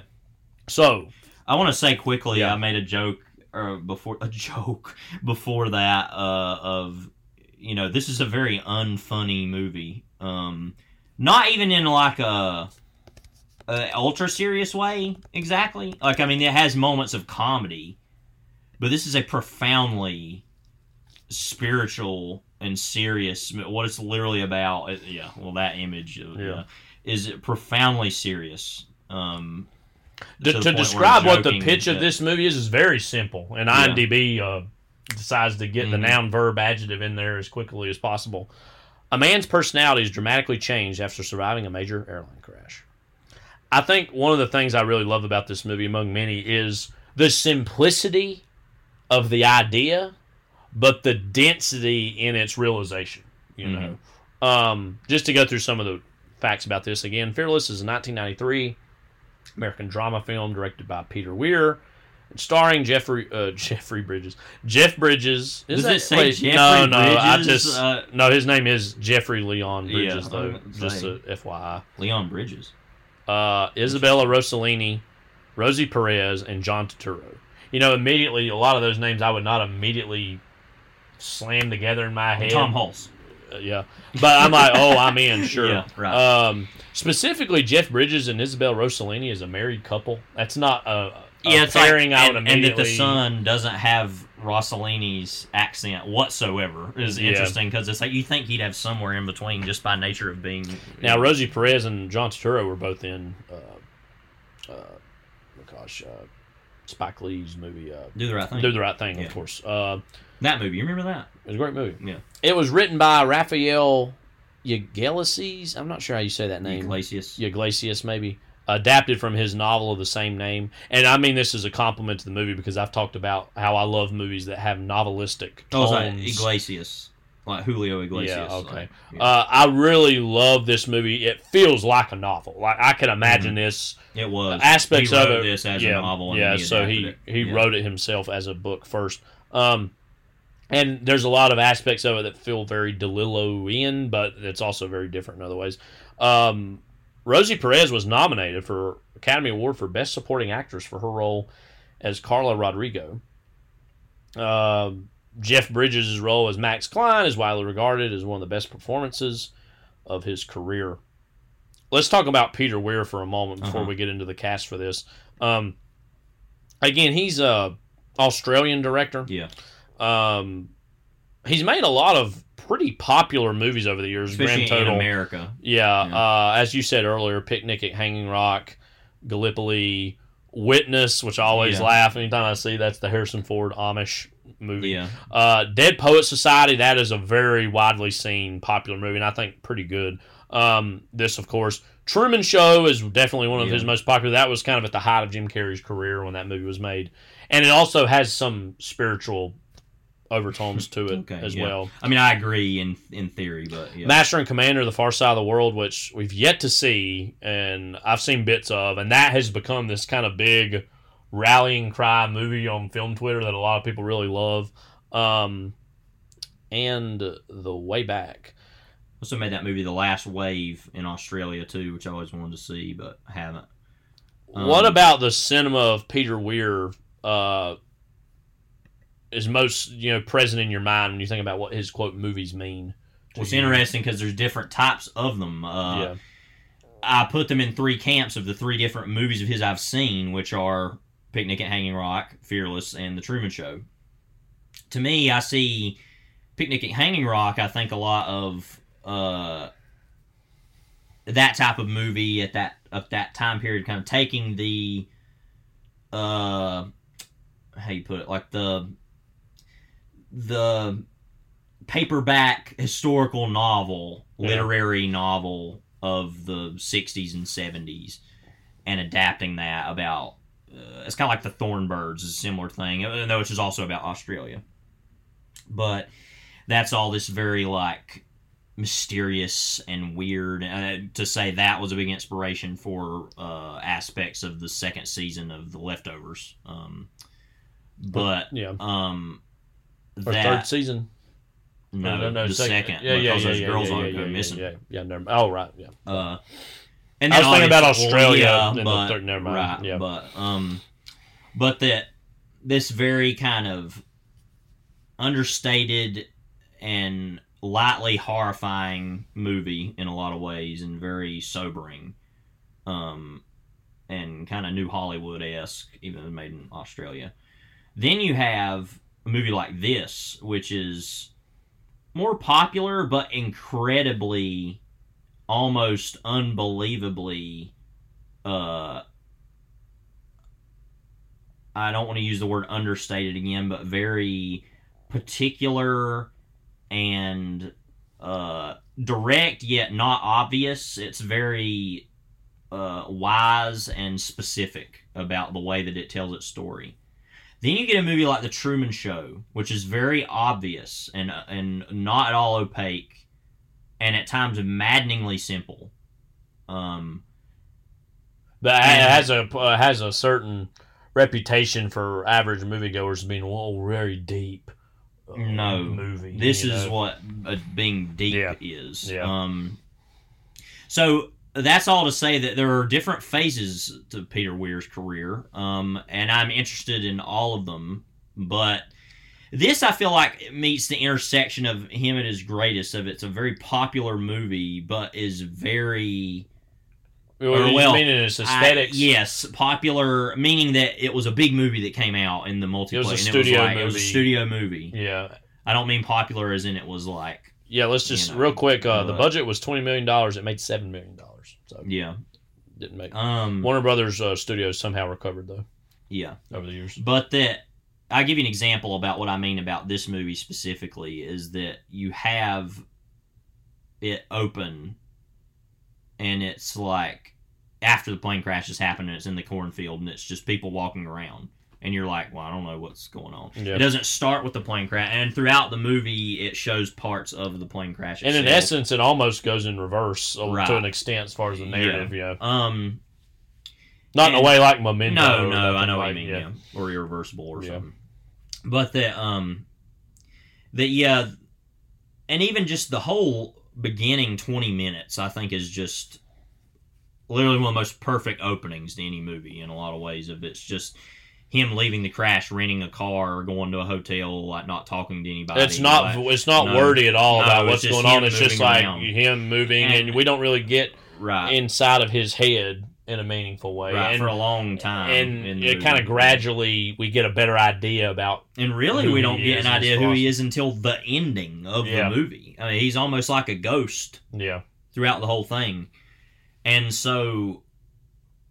Just to describe quickly what the movie's about, which we already said, it's about a guy who's involved in a plane crash. It's like a regular charter, plane. Well, not a charter plane, like a commercial airliner, that crashes outside of Bakersfield. I think it was going from like San Francisco to Houston, because most of the movie's in San Francisco. Where he lives. Yeah. And he lives, like a lot of other people will also survive. Yeah. But he almost enters in the midst of the plane crash this like almost omniscience, or this like almost zen calm, and becomes this kind of heroic figure for saving some people by just his more calm demeanor and thinking about getting them out of the crash. The kind of cost of that is him thinking he literally by the name is an immortal almost. Yeah. Thankfully they don't overplay that in the movie as much as it is in the trailer, where it's like, oh, he thinks he can never die or whatever. It's not exactly that he doesn't think he can die, because he saw all those people die. Mm-hmm. But it's also that he just doesn't care whether he lives or dies. And I think one of the central questions, the central question of the movie, I think, is what he's grappling with, and what we as an audience grapple with when we watch Jeff Bridges in this role, is the zen quality it seems as though he has at first. But then the kind of moral panic that sets in after a certain point, when he realizes, well, what's it all about? What's it all for? If I don't, he's somebody who didn't really have a strong spiritual identity before that. Mm-hmm. And, in contrast to Rosie Perez's character, who lost her son, who she was on the plane as well, and she feels obviously very guilt-ridden about that, and she's very Catholic. And she's kind of, and I say this as a religious person, so I'm not meaning this in a bad way. Mm-hmm. She's really clinging to religion to give her this answer about why my son died, what could I have done. And at first, it almost seems like he's helping her through saying, well, he's kind of basically an atheist. I don't really believe in God. My father died, and that's when I was a kid, and that's when I knew that God didn't really exist. He just died. And it seems as though almost that he's trying to help her out, but I think more than anything, he's trying to get to someone who went through the same emotional and spiritual experience he did and get him to feel just as empty as hollow as he feels inside. Right. I think that's kind of what the character is trying to do. Mm-hmm. And his basically inability to do that to her because she's someone who's much more full of life than he is, that really sends him into the panic in the last act of the movie for him, and his inability to bring somebody down to where he is, and that's where he really goes to the point where he doesn't really care if he lives or dies anymore. Right.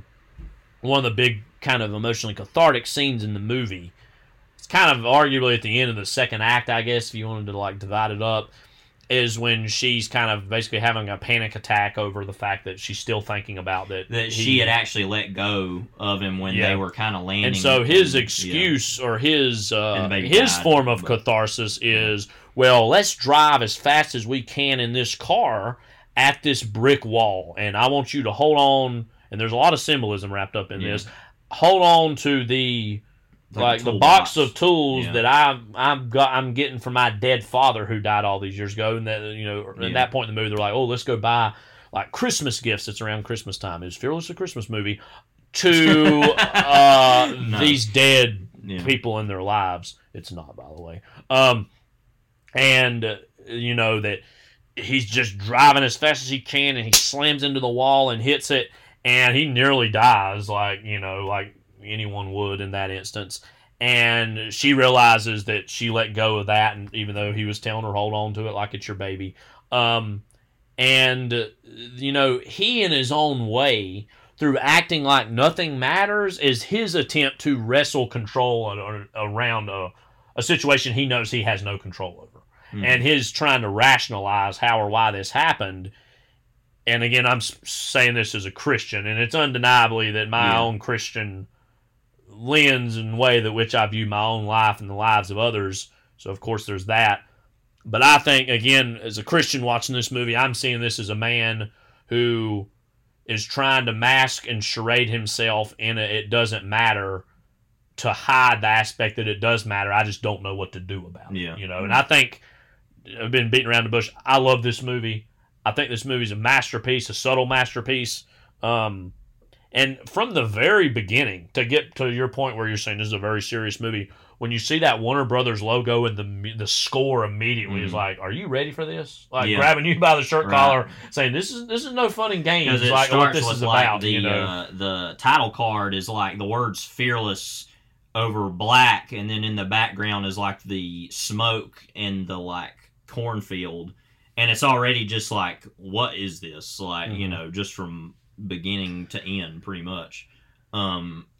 So yeah. And meanwhile, over the course of the whole narrative, as he's he seems like he has such little interest in his wife and his son, and almost resents them in any way, like cramping his style, almost is what it feels like. The vibe he's giving off is, I think, a terrific explanation and exploration of grief, of what post-traumatic stress disorder looks like, because we haven't used that term yet, but that's exactly what he's going through. Well, that's what they call it in the movie of John Turturro and Tom Hulce's characters, kind of trying to, well, first of all, one of them's trying to just literally connect to the person. The other one is trying to see how much money they can make for the settlement. So that's a whole part of the movie too. But that is what it is the whole time, very clearly. But but it goes beyond that, though, I think, too. I think it's beyond post-traumatic stress of also just these big questions he already had lodged inside of himself. Mm-hmm.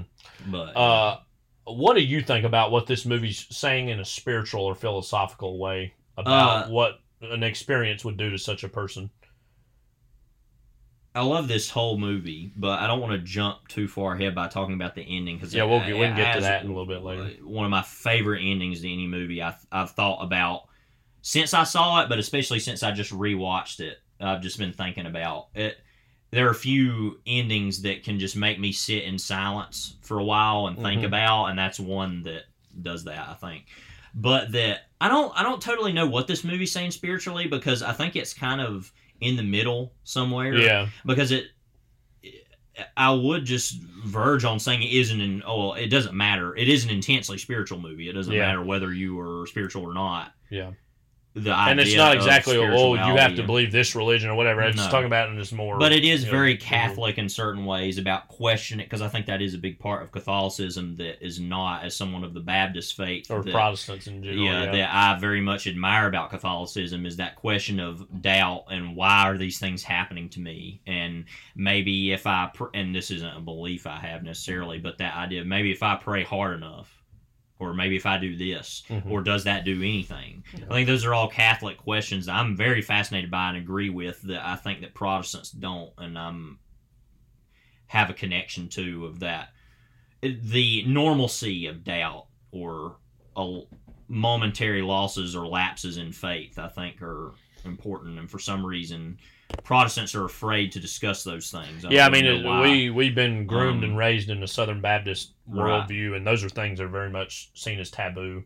Basically, you don't talk about loss in faith or lapse in faith ever. Yeah, and that's I think is a problem. Yeah, I agree. Anyway, that because we talk about in our church the whole idea of these hard times and things, but that's always this unspoken aspect over here about the loss of faith, or do I believe in God, and questions like that, and these doubt, and that's something that's just never brought me, because it's like, or why me? Why me in the sense of why am I spared of this, or why did I befall this tragedy? Yeah. Either way, and people are and that's really what this movie's interested fundamentally in about. Discussing that, which I am. So yeah, and then the movie kind of ends on this note of just thankfulness. Gratitude. And gratitude of that I was in this situation, because first of all he saved these people, and also he lived, because that's. And I think also he realizes that his wife is this thing that he's been pushing away, that he finally kind of embraces her literally and figuratively in the final moments. Yeah, I really like this the first time, but yeah, it is, and I give it 4.5 only because there's certain little minor things, but now that we're talking about it, I don't know. Maybe it is that up to a 5-star bump. I don't know. But the first time I saw it, I was so kind of, I think this is natural, just put off by the directness of it. I was like, even though I love things like this, I was just very like, I don't really know what to do with this, like, kind of. But that, just I've chewed on it ever since I saw it, because it's one of those movies. I feel like anybody that would see this, no matter. Even just regular viewers would see this and be like, and then they would think, that's one I'm gonna have to think about. Like, we kind of joke about that sometimes, but that does happen. I mean, that happens to everybody. That does happen to us as much as we watch movies still. That there are those, even a movie as simple as this, is like, oh, you're gonna think about this for a while, and I have. But I have, especially since watching it too, just constantly thinking about what it means, and there's all these other kind of, like I said, rabbit holes you can go down with the movie about, like, John Turturro's character of, he has PTSD and I'm trying to help him out, and then Tom Hulce's character like, I'm trying to get this settlement for his friend. What's he keep saying? What's his recurring phrase? I know, I'm terrible. I know, I'm terrible. Yeah, but he's perfect for this role, by the way, too, because he plays an absolute great scumbag that you want to get rid of at any given moment. But also is trying to help, but it's this weird. He's lawyers. Well, that gets to even what Jeff Bridges is doing with Rosie Perez. Right. He's trying to help her, but for his own selfish reasons. They're both so he can get some clarity about who he is. Quantify grief in either money or like emotional currency. It's weird, but and then also one of my favorite scenes in the movie. It's one of the more obvious scenes, but I really love is where they have that big meeting of all the survivors, and there's all these different people reacting in different ways. Like I think one of the more interesting characters is that guy who just like stands up and kind of interrupts, and he's like, I have to get back to work if this is what this is going to be. He's got like a suit on, and he's very just guy. like, and then it's interesting because you see some of those characters, and then at the end of the movie when it kind of flashes back again to the actual event, you see them on the plane, and kind of, I don't remember how he's shown, but I feel like I remember him of being a lot more like, scared and reacting the way a normal person would. And then there's even also in that scene the absurdity of the poor mother who wants to know about her son who died. Yeah, but once she hadn't talked to him for like 6 months. I mean, they had a good relationship. Yeah, but she shows up and wants some kind of clarity to something that I think in a logical way makes no sense, because it's like, well, he died. What more do you need? But it gets to this emotional. I didn't get to see my son this final time.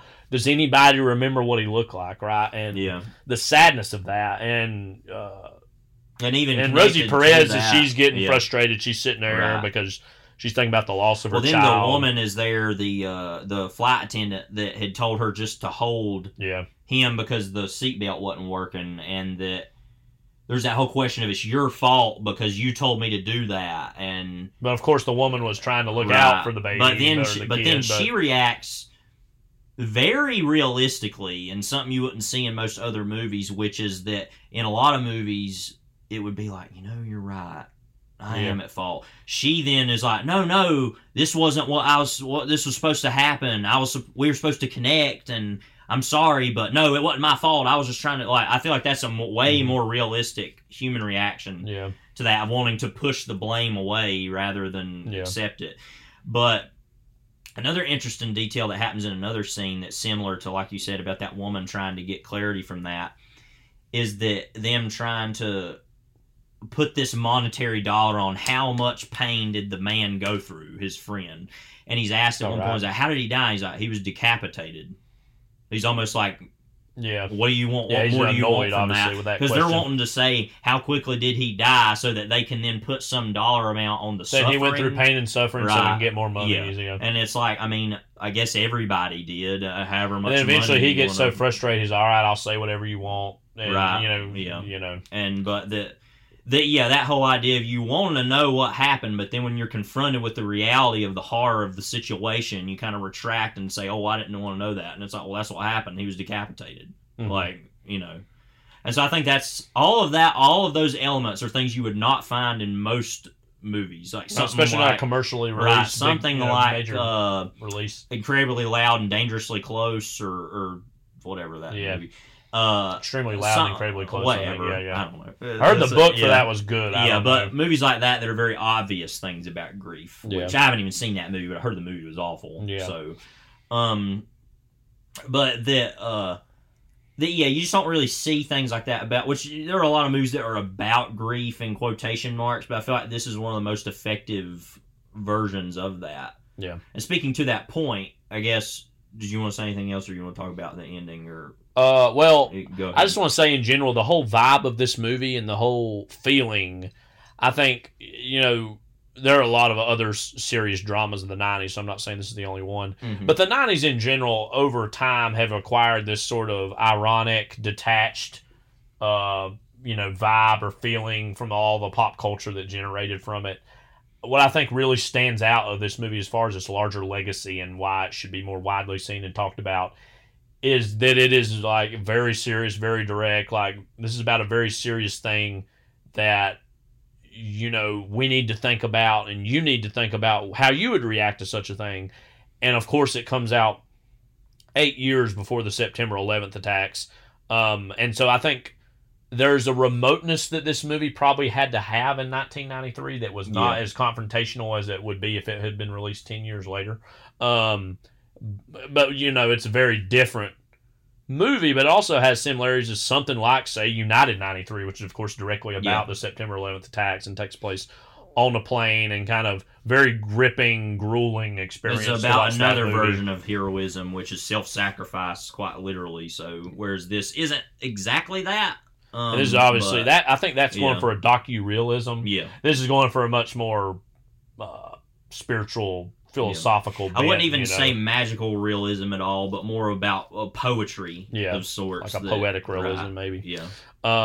Get to the ending, though, because we can talk about that. Well, even before that, this might actually get us there to that. Ask the question, to what extent does Jeff Bridges' character have a death wish in this movie? Because there's, where he's early in the movie to test whether or not he's immortal or whatever. He goes and sees an old friend of his that he implies he had some sort of relationship with years ago. And that's why I love we don't get some big belabored explanation. It's something the characters both know, and we only see a distance a version of. But he eats like strawberries because he's allergic to strawberries on pancakes, and he's kind of mad that the pancakes are not exactly what he thought. That's kind of a funny little. Just bring me the strawberries. And so he's almost like tempting fate with that because you're like, well, if this might have just been you. God saw that you were not killed, or maybe just coincident, whatever you want to believe, but he was not killed. You're really tempting fate by even doing that. That's a very low grade version of it. But I feel like over the course of the movie, it becomes more and more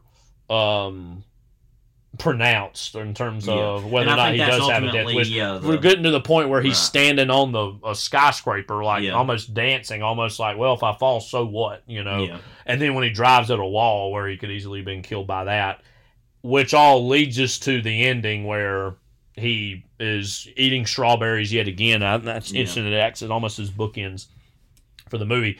And he's has an allergic reaction that very nearly kills him, to the point where whether he's seeing a vision or a flashback or a look to the next life, where he has a choice to make: do you want to live or do you want to die? Because he's reliving because we finally at the very end of the movie see the whole entirety of the plane crash. Which is the scene you heard last week. Yeah.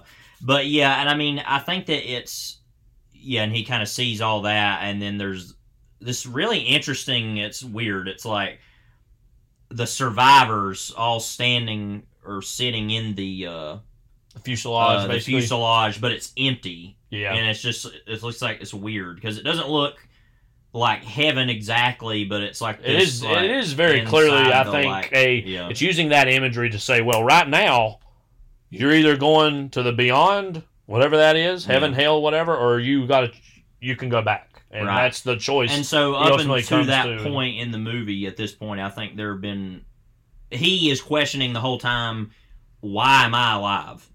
After all the things that happened to all these people, and I saved these people due to some weird... And that happens a lot, where people who act in very heroic ways in natural disasters or in situations feel they don't want the hero treatment, and they genuinely think that it's... And in a lot of ways don't want to even be alive at a point. And so that's kind of what the whole movie's about, I think, is us recognizing that.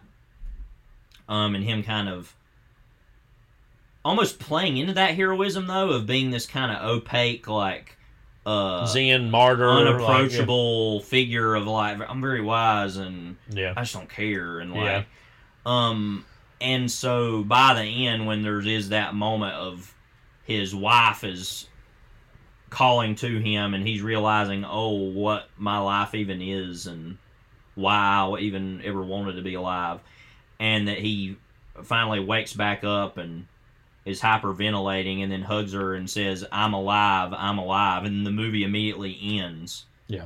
Is just one of the most profound and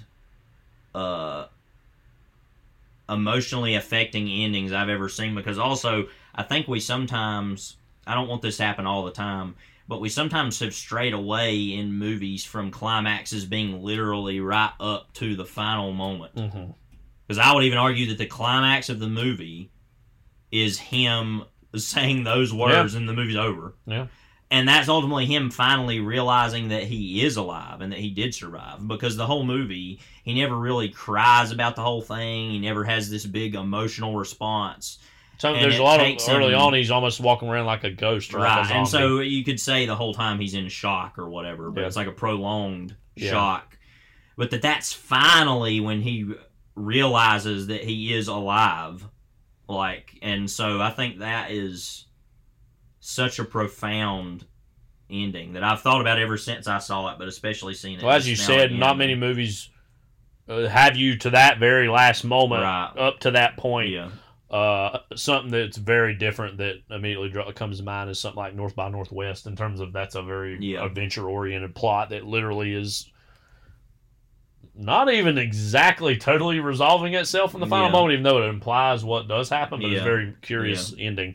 But yeah, I think I agree that not a lot of movies have the courage to put you in that place, and not just that place, but over the course of the whole movie, how uncomfortable the narrative in many ways is about asking these questions. That is a reaction that should have happened within the first 2 minutes of the movie.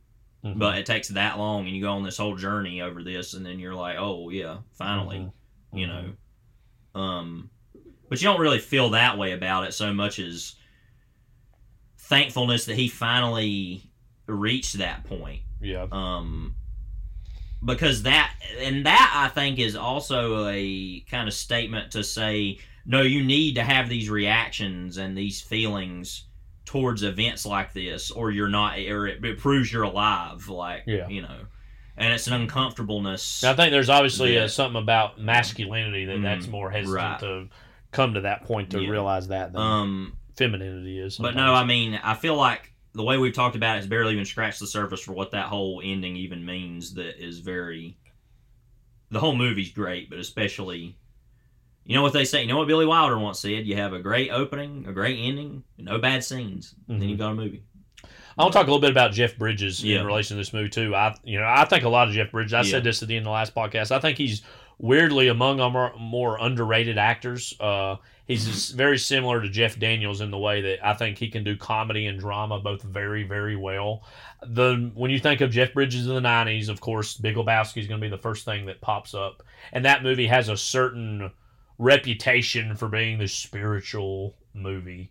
I think the Coen brothers would probably even laugh at that themselves if somebody said that to them. You know what I mean? Yeah. That anybody would get much spiritual truth from that. Even though it does play into Jeff. I mean, Jeff Bridges has been a version of the dude in other movies before, so it's very clearly playing on him.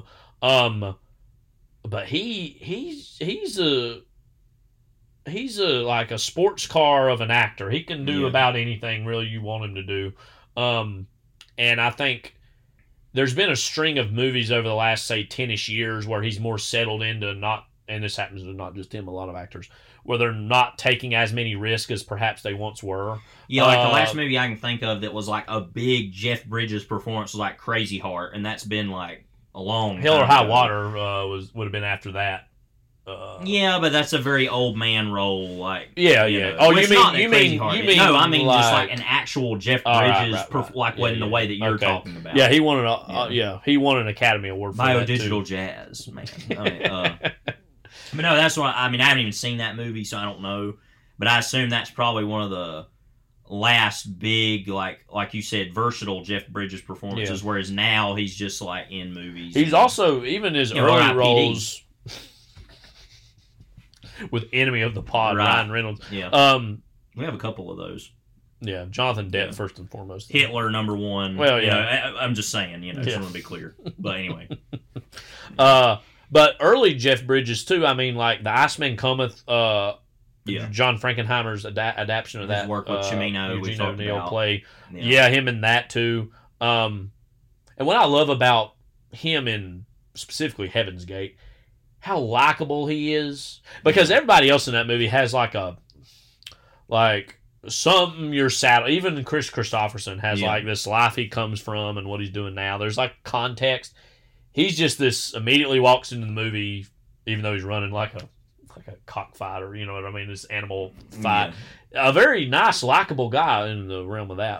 But just because in Thunderbolt and Lightfoot, it's different because he's a very cocky young guy. That's he's good in that. Oh yeah, I think he's Clint Eastwood. One of his greatest performances, honestly. But when you said Cimino, I wasn't even thinking of that immediately. Last Picture Show he's in too. I forgot. Yeah, he's really great in that too. So he was really great. And the thing about the '70s were there were so many other big stars and actors that people talk about. Bad Company by the Robert Benton and that made was like a Western, Civil War Western, but I've never seen. But he is a really amazing actor, and I think this really is the best performance I've seen him give because he's got that. He smiles in the movie, but other than when it happens on the plane, because that's a whole other character almost. Yeah.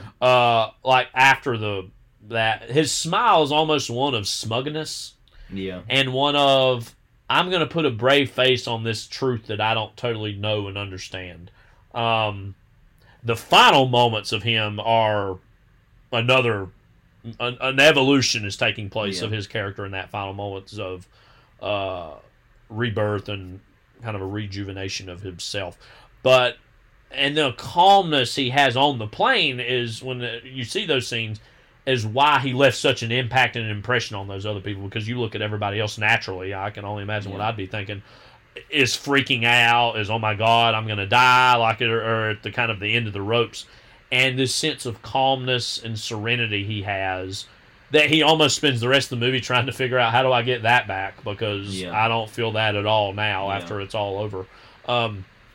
Amazing performance. And somebody that you don't normally think of amazing performances with, which is unfortunate because she's really great, and a lot when movies that really decide to spotlight and highlight her is Rosie Perez in this. I think is also great. I'm actually shocked in a good way that she was even nominated for an Academy Award. I'm surprised this movie even got enough play to even be.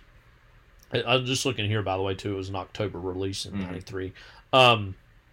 Shocked in a good way that she was nominated for this. She's also really great. What quality do you think she brings to the narrative in general as far as her performance, that of Rosie Perez? Like I said, I think she's great in everything I've seen her in. I most immediately think of her with Do the Right Thing in terms of movies where she's more spotlighted and highlighted. Yeah, that and The Counselor. I'm kidding. Of course, that movie's awful. Yeah. Oh, it's actually a masterpiece. As people like to say a lot, I'm aware that people say that. Do not agree, That's not a reality in which I inhabit, I guess is the easiest thing I can say. Whose office you now inhabit. But no, I think she's really great in this, and obviously plays the big, sad woman role, which, is often a... It's almost a stereotype, but it's stereotype for this type of movie. That's a very hard role to play, though, in reality. Yeah. And she plays one of the better ones I've ever seen, versions of that, I think. And so, and I think it is interesting that his sanity almost comes at the expense of her deliverance from that. And then he can finally do that himself. I love, too, that the weird sort of romance they have. But also what's interesting, too, is that she, by the end, says, yeah, but goodbye. Yeah. That's enough. Well, I think she realizes that I have a lot of affection for you, but I cannot have you bring me to where you're at. Right. I can't live in that kind of place. shocks him in a certain way, starting to come out of that as to say, oh, wait, but I care about this person, and now they're not going to care about me almost. Yeah. And so, yeah, I think she's really great, and in a movie that's already really great is a big part of it. Because Isabella Rossellini's character is really good, but she could get maybe a little more to do. Another thing, too, I was thinking about with Isabella Rossellini, who, if you're like us, one of the biggest things you're going to think of is Blue Velvet. Or even her small role in, say, Wild at Heart, like David Lynch-oriented things. Or Saddest Music in the World, for example. It's very strange for her to be the model of sanity and serenity, because that's not usually a role you see her play. And so I think that adds a weirdly... You didn't necessarily see her mother play that either, exactly. No, disquieting quality in a meta way to the narrative is that Isabel Rossellini is kind of our life jacket of sanity, and that's usually not a place where you're at with her in the movie. So I think she does a great job. But again, I think, I don't really think this movie has, quote, flaws exactly. But, no, it's just more the screen time. Yeah, that could be... She could be... have more to do or have more of a life other than being the mother and the wife. There's she does do all that. It shows what she does for a living and some of that stuff, sort of like a ballet instructor or whatever. But don't you love how gloriously opaque his job is? It's like an architect. Yeah, it's like, what do y'all do? Yeah, there's like a moment where I'm going to go up and work on. We can talk about this a little bit too. Yeah, where she goes. That was almost like a all work and no play makes Jack a dull boy moment, because you almost expect him to be like, how do you like it? So he's been working on something now, up Jeff there. Bridges and Isabella Rossellini in The Shining, that would have been something. There's something. Him as Jack Torrance, that would have been interesting. Imagine him just going insane the whole time. His Here's Johnny would have been something. At first he would have been like, oh, Like that flipping thing, just like crazy. I can actually see this now. I'm thinking about it. Interesting. AI, Jeff Bridges ad in The Shining, but that is one of the more disturbing moments, I think, of the movie, in a very quiet way, not in a very loud way. No, it doesn't like make it a horror moment or anything where he shows up and sees her anything looking at though it, that does show Bosch artwork in it is immediately, because I find a lot of his stuff to be disgusting, horrifying in a lot of ways, and even that, which is not that I don't remember the name of it, but it's like basically, that like this big black void, and then it's like going to heaven is basically what it's implying in the work. That he keeps like circling. She goes through all this work, and he's acting like he's been working on his architecture stuff. And then she goes up there and looks, and she's looking through it, and all this artwork of him scribbling this big black hole, which is literally what he's grappling with the whole movie in a literal and figurative way. And then that's inspired by the Bosch artwork of almost the opposite, where everything is in black, and then what the whole itself is one towards enlightenment or spirituality or heaven in a roundabout way. And so that's a weird, very clever as far as the difference between those two things. But any other final thoughts about Fearless? No, I just think it's one of the most randomly, I wouldn't even say underrated, just underseen movies. Under-discussed, definitely. And I think it will eventually get there based on Peter Weir, the love of Peter Weir. But honestly, I think it's too deep of a movie for people to admit that they love. Just frankly, we're just getting into a more infantile and juvenile culture now, where it feels like the time of Fearless has kind of passed us by. I don't know, but we'll see. We think a lot of the movie, and we highly recommend it if you haven't seen it. We've kind of literally spoiled the whole movie at this point. But as you said, like, to talk about it is not the same thing, and this is true of most great movies, as to watch it unfold before you. So check out Fearless. We watched, I think, a Warner Archive. They put it out the last few years, which is good, which maybe made it go up slightly as far as people knowing about it. More than just a joke in Mystery Science Theater 3000. Another thing, too, I think why we wanted to highlight this, in comparison to a movie we're getting ready to talk about that's really well known, is that, again, we've talked about some big 90s movies, some that are more obscure, trying to say, hey, look at this. This is something from the 90s that I think is a great representation of its time, but also has a timeless quality that makes it continue to be relevant to this day. So check out Fearless, amazing movie, and again, 30 years this year in October. It's 30th anniversary. Now, a movie that is much more widely known and is really great in its own way. Here is the trailer for Groundhog Day.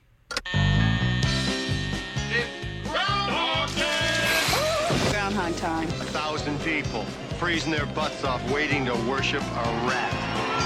Weatherman Phil Connors is spending the day in Puxatawney, Pennsylvania. Phil? Ned! Ned Ryerson. I did the whistling belly button trick at the high school talent show. Bing! Bing! But Phil's about to find out he's not just stuck in Puxatawney. Will you be checking out today, Mr. Connors? Chance of departure today, 100%. He's stuck Groundhog Day! in Groundhog Day. I'm reliving the same day over and over. Phil? Ned Ryerson? Bing! Do you ever have deja vu, Mrs. Lancaster? I don't think so, but I could check with the kitchen. Well, it's Groundhog Day. Again? At first, he was a little anxious. Phil? What? Will you be checking out today, Mr. Connors? I'd say the chance of departure is 80%. But now, we could do whatever we want. he's discovering the possibilities. Don't you worry about cholesterol? Why? And living life like there's no tomorrow. Phil Connors! Ned! Because there isn't. I am an immortal. I have been stabbed, shot, burned, frozen, electrocuted. I'm a god. You're God. I'm a god. I'm not the god. He's out of his gourd. But to get what his heart wants most What are you looking for, Phil? A date for the weekend?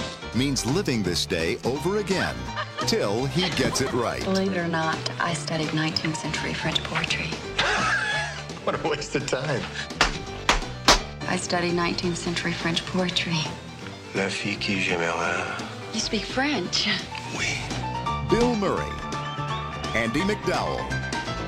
To the Groundhog. I always drink to world peace. Well, what should we drink to? I like to say a prayer and drink to world peace. Don't drive angry. Don't drive angry. He might be okay. Yes! Life has a funny way of repeating itself. What did you do today? Oh, same old, same old. I love how, and here we have Phil. The whole thing is... it's Groundhog Day. Yeah. Over. And over. And over. And over. Again. And over. Like... You get it. One more time. And over. Yeah. Groundhog Day is a 1993 American fantasy comedy film directed by Harold Ramis for a screenplay by he and Danny Rubin. Let's see what else he did. This is the main thing. Danny Rubin.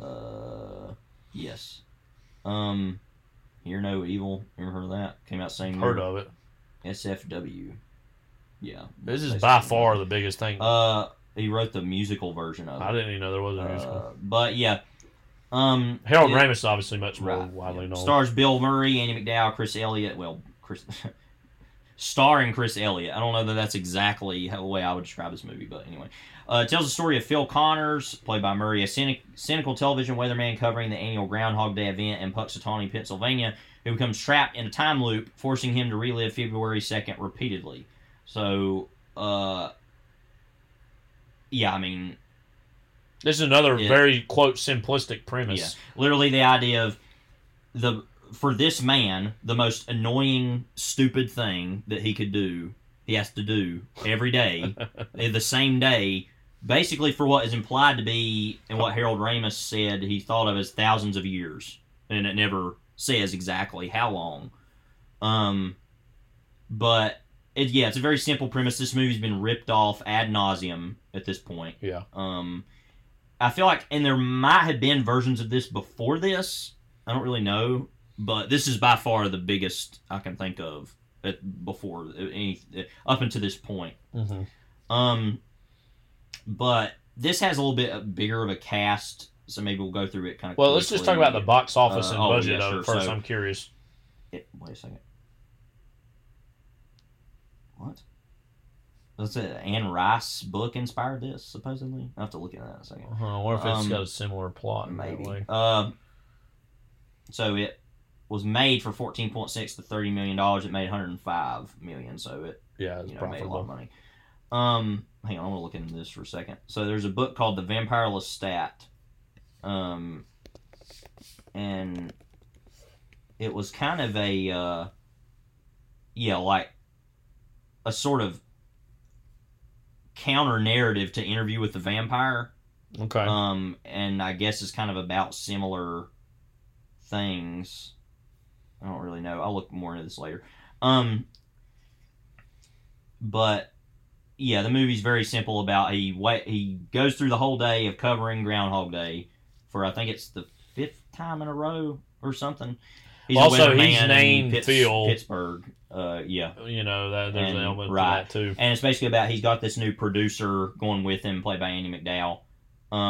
And he just clearly doesn't care about any of it. And she's bubbly and energetic, and she's new at it, and he's like, this is old hat, this sucks. This is the last year I'm doing this. Like, you know. So he's thinking about quitting the station, going somewhere else. Actually, I just looked here, this ran mostly shot in Woodstock, Illinois, instead of Philadelphia. But or in Pennsylvania. Right. Well, Western Pennsylvania. That's what I meant. I'm sorry. Yeah. Punxsutawney is what I meant to say, not Philadelphia, which is on the whole other side. Phil, yeah, it's of the state. A lot of feels going on. Yeah, up there. They are the feel good state, famously. Not really. Matter of fact, a lot of people come down here for certain reasons, plenty, actually, other than the cold. But I want to just Google and the feel good state and see what state months came up. Anyways, I'm sorry. You keep going. Hang on, I want to see this. Phil state cannabis. What? Anyway, all right. So yeah, and like basically he wakes up and finds himself within the same day. The same situations keep happening to him. All the people are literally going through their same routines. They're going through the same bits of dialogue that were already in their subconscious to give, basically. Right. And there are different versions that happen from that, but it doesn't matter because it resets every day. He tries to kill himself eventually in multiple ways and lives, and it literally keeps resetting. I think the first thing he tries to do is break a pencil and put it by the clock, and then he wakes up and the pencil's not there. Mm-hmm. So it's like, yeah.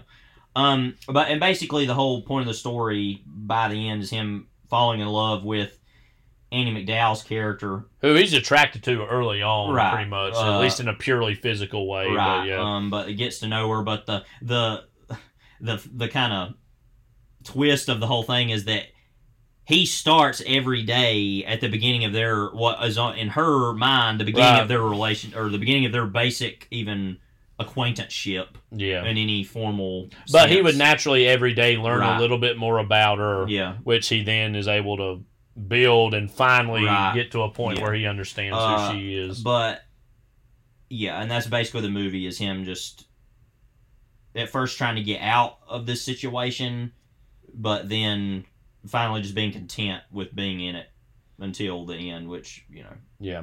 Finally, the very end of the movie, is that he gets wakes out of up and it's February 3rd. Right. One of my favorite images in the movie, by the way, is the part where it's the clock. It's after he kind of wakes up and she's there, and then it pans over, and the clock says 6:01 on it instead of 6 o'clock. Mm-hmm. And that's almost like literally a statement of like time has moved and also forward, in that like, final one you know. that they play the same song again. Yeah, which he's literally heard. And they're like, "Oh wait, like, crap, we did that yesterday." Well, yeah, and it's like he's heard it literally for thousands of years, the same song. Yeah, that Sonny and Cher song. Yeah. But anyway, as far as the cast, we'll go through quickly. We've talked about Bill Murray in the past. I don't feel like we need to add much here. I think this is one of Bill Murray's both best movies and best performances, and I think why. And this was before his quote Bill Murray gets serious phase of the late 90s, early 2000s.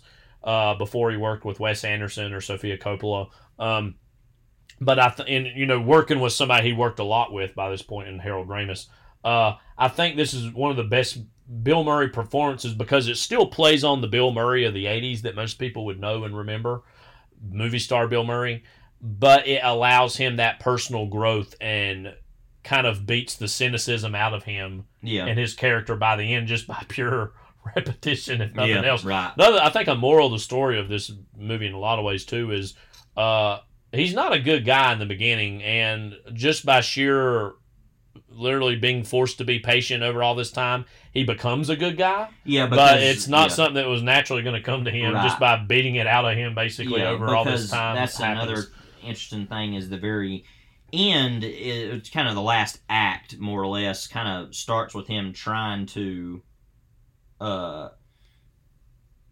Basically, he has this long conversation with Annie McDowell one night where he's actually convinced her that this is going on by literally saying every single thing that happens, and she basically just inspires him to say, you know what, even though none of this matters and I can't get out of this, I'm just going to start doing nice things for people and saving people from these various problems.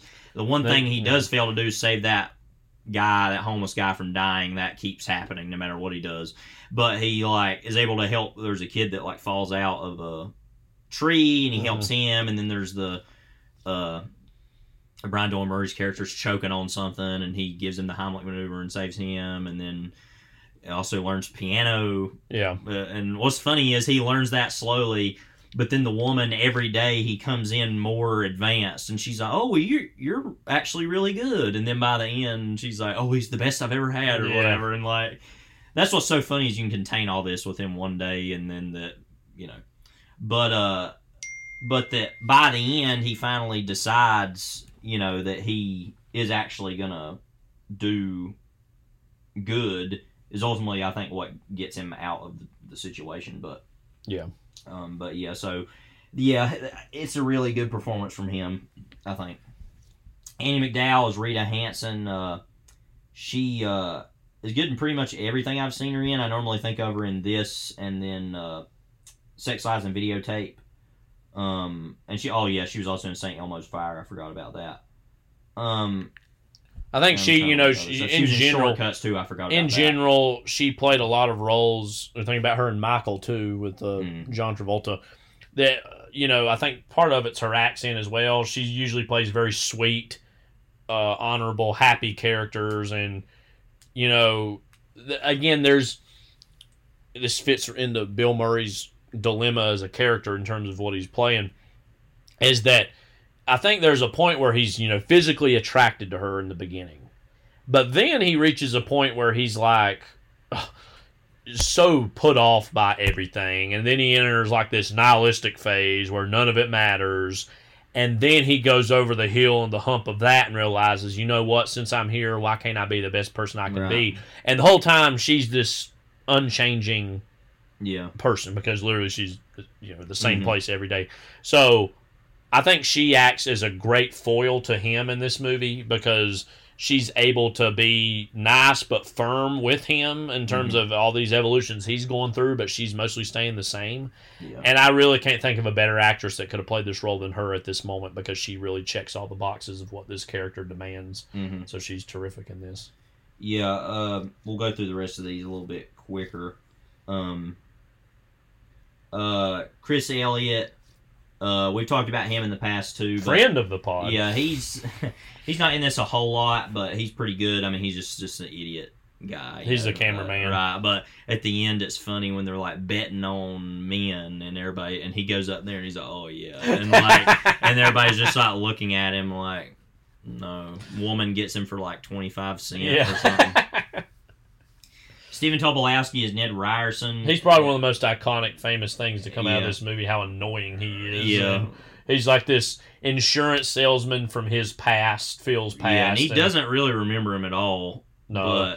But then it's one of those things like he then builds this one-way relationship with him where he knows everything about him by the end, you know what I mean? And ends up buying all this insurance because he's like, well, it ain't going to matter anyways. I'm just going to restart. Yeah. But then there finally is a February 3rd, so when he called him back, it's like... he's really annoying, but in a good I mean, way, Stephen Tobolowsky's been in tons of things. This is probably one of the things he's most associated with, though.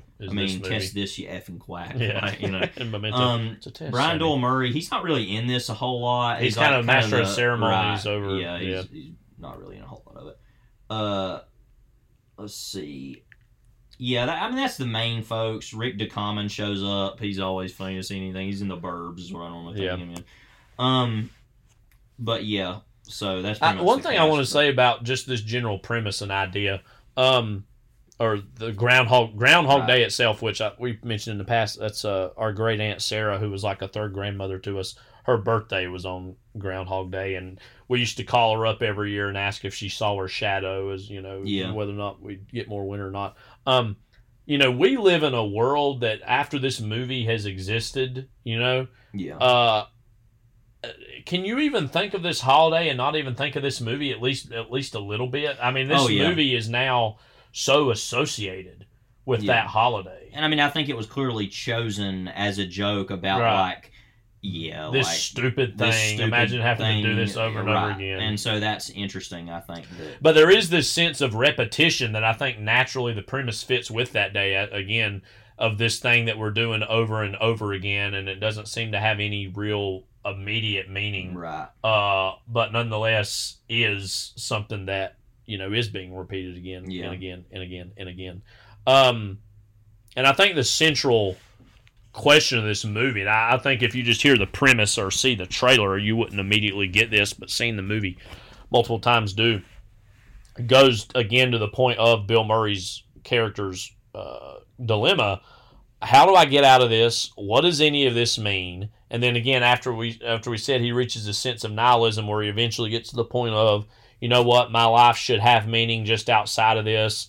I'm going to become a better person. I'm going to work on myself. Not just in the sense that I'm going to learn an instrument or I'm going to learn French or, you know, I'm going to know and understand this world in a way that no one else does. Yeah. But I'm going to help people and be a better person just because. Yeah. If this is my reality, why can't I be the best person I can be? And I think that's a very optimistic, but in its own way, natural progression of being alive. You know. Because I think that's the metaphor, about like we think of our lives as the same thing over and over. You know, the same people and the same circumstances. But it's like, why? And you think, oh, what's the point of all that? But then it keeps happening, whether you want it to or not. So then, like I said, you have to just eventually come to... And a lot of people don't ever come to that, but those are the people that live forever, I guess, because they're mean. Yeah. But, yeah. And what connection do you think this has with It's a Wonderful Life? Because that's something I thought about while I was watching it, too. I think that's similar because it's looking at the most basic, everyday just aspects of life that we take for granted that happen. In both of those, you get to see, first of all, what would it be like if they didn't? And then the other is, what would it be like if they happen all the time? And it's kind of the opposite, but it's meaning the same thing of you have to take joy in those things because that's what life literally is. Because to these people, this just is a life they've lived once. A day in their life they lived once. You have to keep living it, so it makes you think about that. Like I said, with It's a Wonderful Life, it's literally saying, all right, if you weren't here, here's what life's going to be now, and here's how terrible things are, and, So, I think they're very similar. I never thought about that until you mentioned it. We didn't really say anything about this as the movie was going on. One thing I think that why this movie's going to hold up over so many years and continue to get better and better is its total disinterest in, quote, solving the mystery of why this is happening. Right. That is never at all real. I mean, he's naturally saying, why is this happening? I don't know. But there's like no MacGuffin to, quote, unlock. Yeah. I think a movie today would be some stupid Ryan Reynolds Netflix movie that's attempting to do a version of this, and there would be a mystery that has to be solved and unlocks this key that takes us here. Like, that would be the dumb version of 2023 that would be done of this. It's very Eastern and very Zen, similar almost to what we just talked about with Fearless, about he gets to literally nirvana by being that best person. So it's a very Eastern philosophy in that way of like you have to eventually work and then you can become your best person and then you move on to the next day, in this case. But for him, nirvana is exiting this. But I think that's a metaphor for those kind of ideas about life. And I'm glad the movie ends when it does, that there's no questioning of what goes on now, because as we talked about, even if it was hundreds of years, right, but this all happened, or even decades, 40 years worth of life, let's just say, happened, you would be such a wise and mature soul that even though, quote, life will now move on and continue and you won't know every little thing, you will have such a density of what life is, an understanding of what life is, that there wouldn't be any real, I don't think, regrets or there wouldn't be any major backsliding of that person. We kind of debated happen. that and both agreed, I think, by the end we were talking about it, is like, you can't go through all that and go back to the person you were. It's just impossible. I mean, you can't be alive that long and you're a totally changed man by that point. Because I mean, even if it was several decades, I mean, he's going to live a few more decades of life, but that's still going to mostly pale in comparison to what he had just experienced as going through all that. And another thing, too, to talk about the 90s-ness of this movie, because I was talking about this with Levi, one thing I was thinking about was when I think about 90s comedies, and I actually love both versions of these things, whether it be Coen Brothers-esque dark comedies or, again, the kind of the ironicness of the 90s, or whether it be like gross-out humor of, say, the Farleys or the Fairleys, which I, again, love those movies, too. What I really love about this is that it's something a lot more heartfelt, and something that, again, it takes a very cynical character who is getting so sick and tired of the same friggin' corny town and the same corny people and the same corny festivities, and going by the end of it, you know what, I'm going to find the beauty in this. I'm not going to be negative. Instead, I'm going to realize that all these people are well-meaning, lovable people, and that they are worthy and deserve my love, and that I should be changed because of that. And that, again, I think legacy-wise, in terms of how this movie fits into the time period it was made in, really is why it endures, and is a movie that can be as deep or as simple surface as you want it to be as you watch it in that way. I'm not sure if we had quite as much to say about Groundhog Day. That's as we been did, talked about a lot. Fearless, So. but any other things that kind of sum up about No, Groundhog just Day? that it I think is one of the best movies I've ever seen to do so much with such a simple kind of idea that you heard in the trailer plays to that whole like, well, he's got a surprise in store, like, you know, that kind of like narration that actually is like really great and actually uses it, because there's been all these movies that have been made since then that are literally this that don't do anything.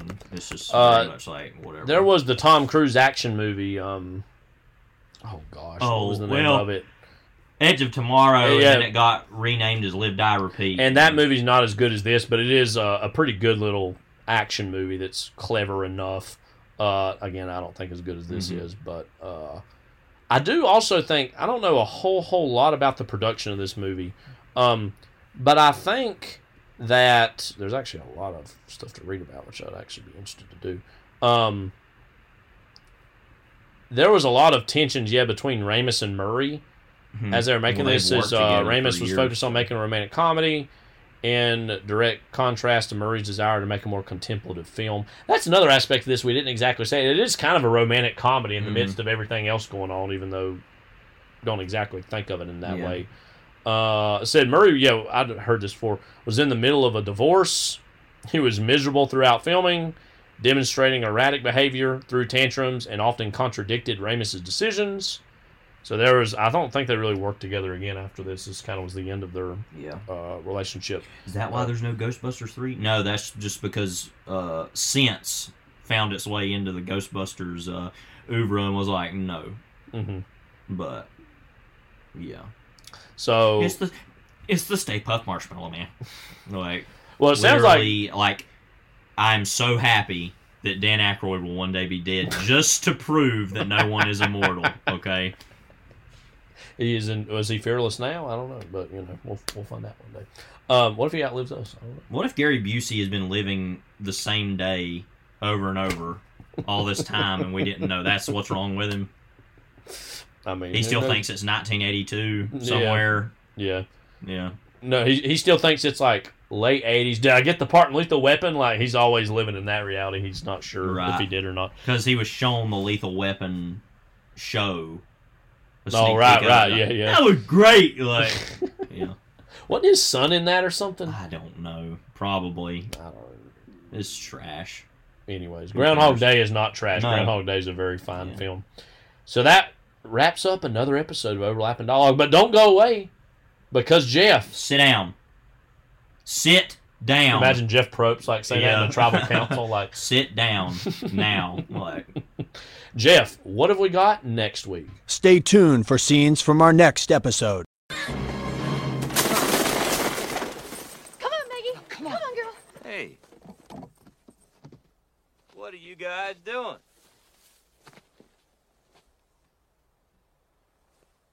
We were just going to go on ahead and be by ourselves for a little bit. Oh. Yeah. It is our vacation, and we haven't been alone together all that much. Thought you guys were running out on us. No,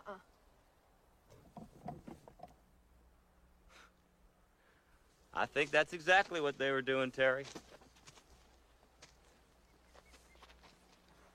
You're right. We were. It's just not working out between us. Why is that? Because your son wants to be with me instead of you. Rourke, come here. Look, I'm taking my family, and we're going to go down the river alone. That's what we're going to do. I'm sorry. We'll send somebody back to get you. Who died and made you stud dick all of a sudden, Tom? Go get in the boat right now. Wade, Rangers come down here all the time. You could hook up with one of them and get to Bridle Creek ahead of us. And what if I said, I'm not going to let you go? What would you do?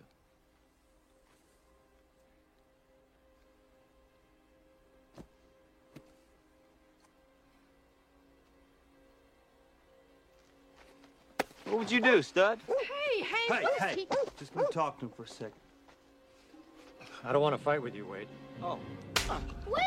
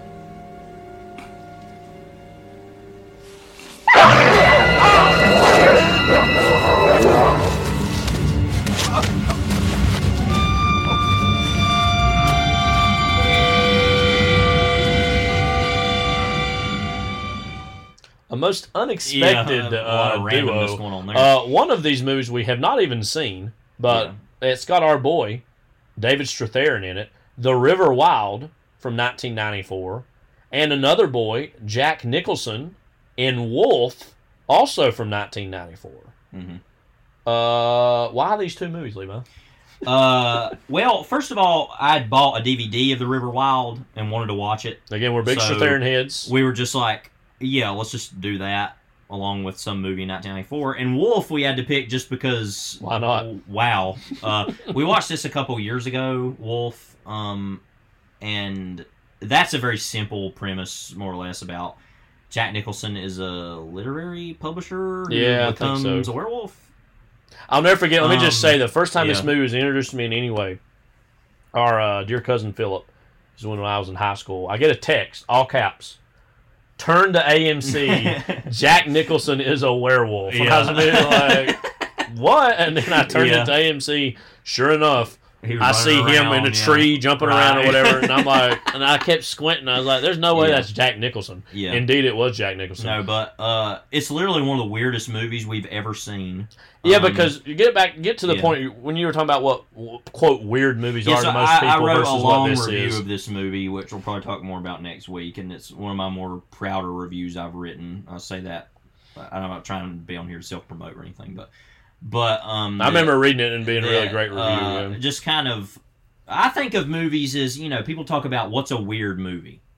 Usually David Lynch. And it's like David Lynch comes up, or like Andy Warhol stuff, or whatever, Tim Burton, he's weird. Or a goofy artist. He is weird, but okay. But when I think of a weird movie, I try to think of something like this, which is the intersection of multiple different strands of ideas. Yeah. And multiple different... They do not immediately associate with each other. Auteurs and artists coming together and genres to make something wholly original in its weirdness. I think of this movie a lot because it's Mike Nichols, who had been known, at least for a long time, of making a lot of comedy movies or sort of more I recently just watched Postcards from the Edge, which is an amazing movie. Postcards from the Edge, and I'm thinking, which I think every time I Who's Afraid of Virginia Woolf. Yeah, or stuff from The Stage, or like, different. He started off obviously as a comedian. Yeah, comedian. And so, but this is something different because it's a horror movie, in quotes. I mean, it is a horror movie, I think. I shouldn't say that it isn't. But that it's also like dramatic. But yeah, and it's shot really well. It looks like $1 million. Like it's one of the best looking movies of the decade. Also has it has some sort of a relationship, I would say, with the erotic thriller that we talked about in the 80s and 90s. Of that kind of type of movie. It's all of those things and more, because then it has James Spader as this like weirdo adulterer. By the way, his follow-up for this was The Birdcage, the big comedy with Nathan Lane and Robin Williams. Wow. In primary colors after that. What? That is a movie. Go look at Wolf again. Isn't it like randomly long or something? It's 125 minutes. Oh, never mind. It feels longer than that, though, doesn't it? Because and I don't mean that as in it's too long. I just mean it feels like there's a lot going on. Like a lot. Yeah, and you have Morricone score. Don't Michelle forget that. Pfeiffer's character in this again. I mean, her father. Sorry, Christopher Plummer. That's it. Yeah, it was like Christopher Plummer is the dad in this. But anyway, it's just, we'll talk all more about it next week. A profoundly strange, weird movie. Perverse in every way. Weird way, yeah. Going back to The River Wild quickly, we haven't seen that, but I do want to talk about it briefly.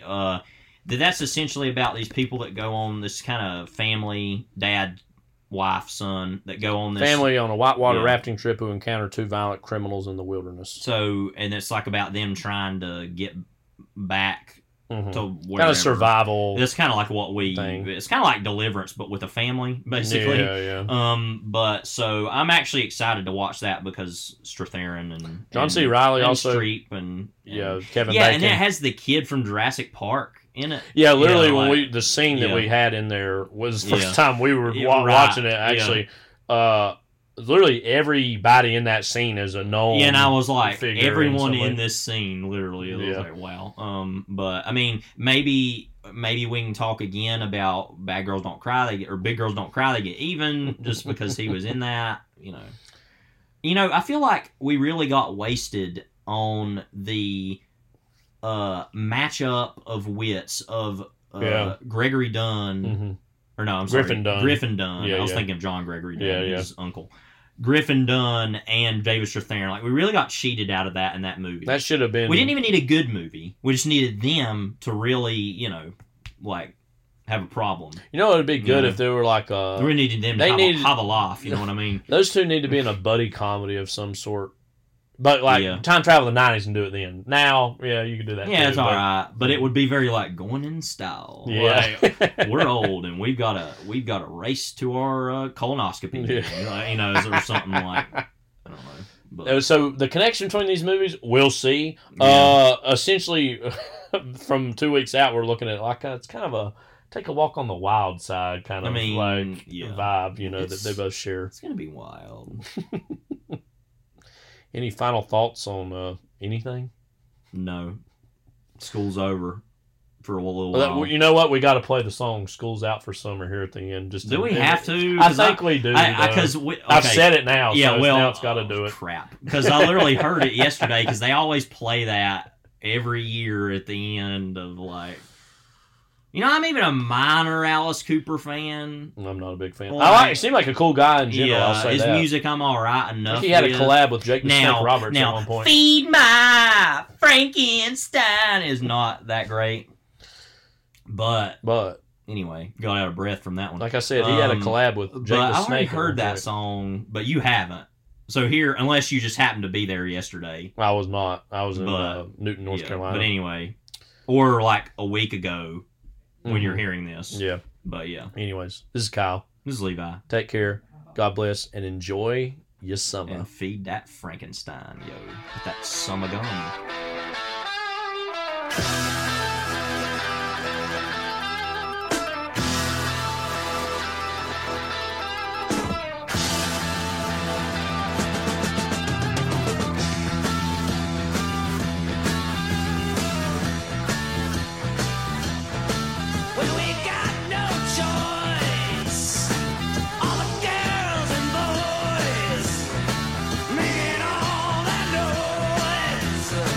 Cause they found new toys.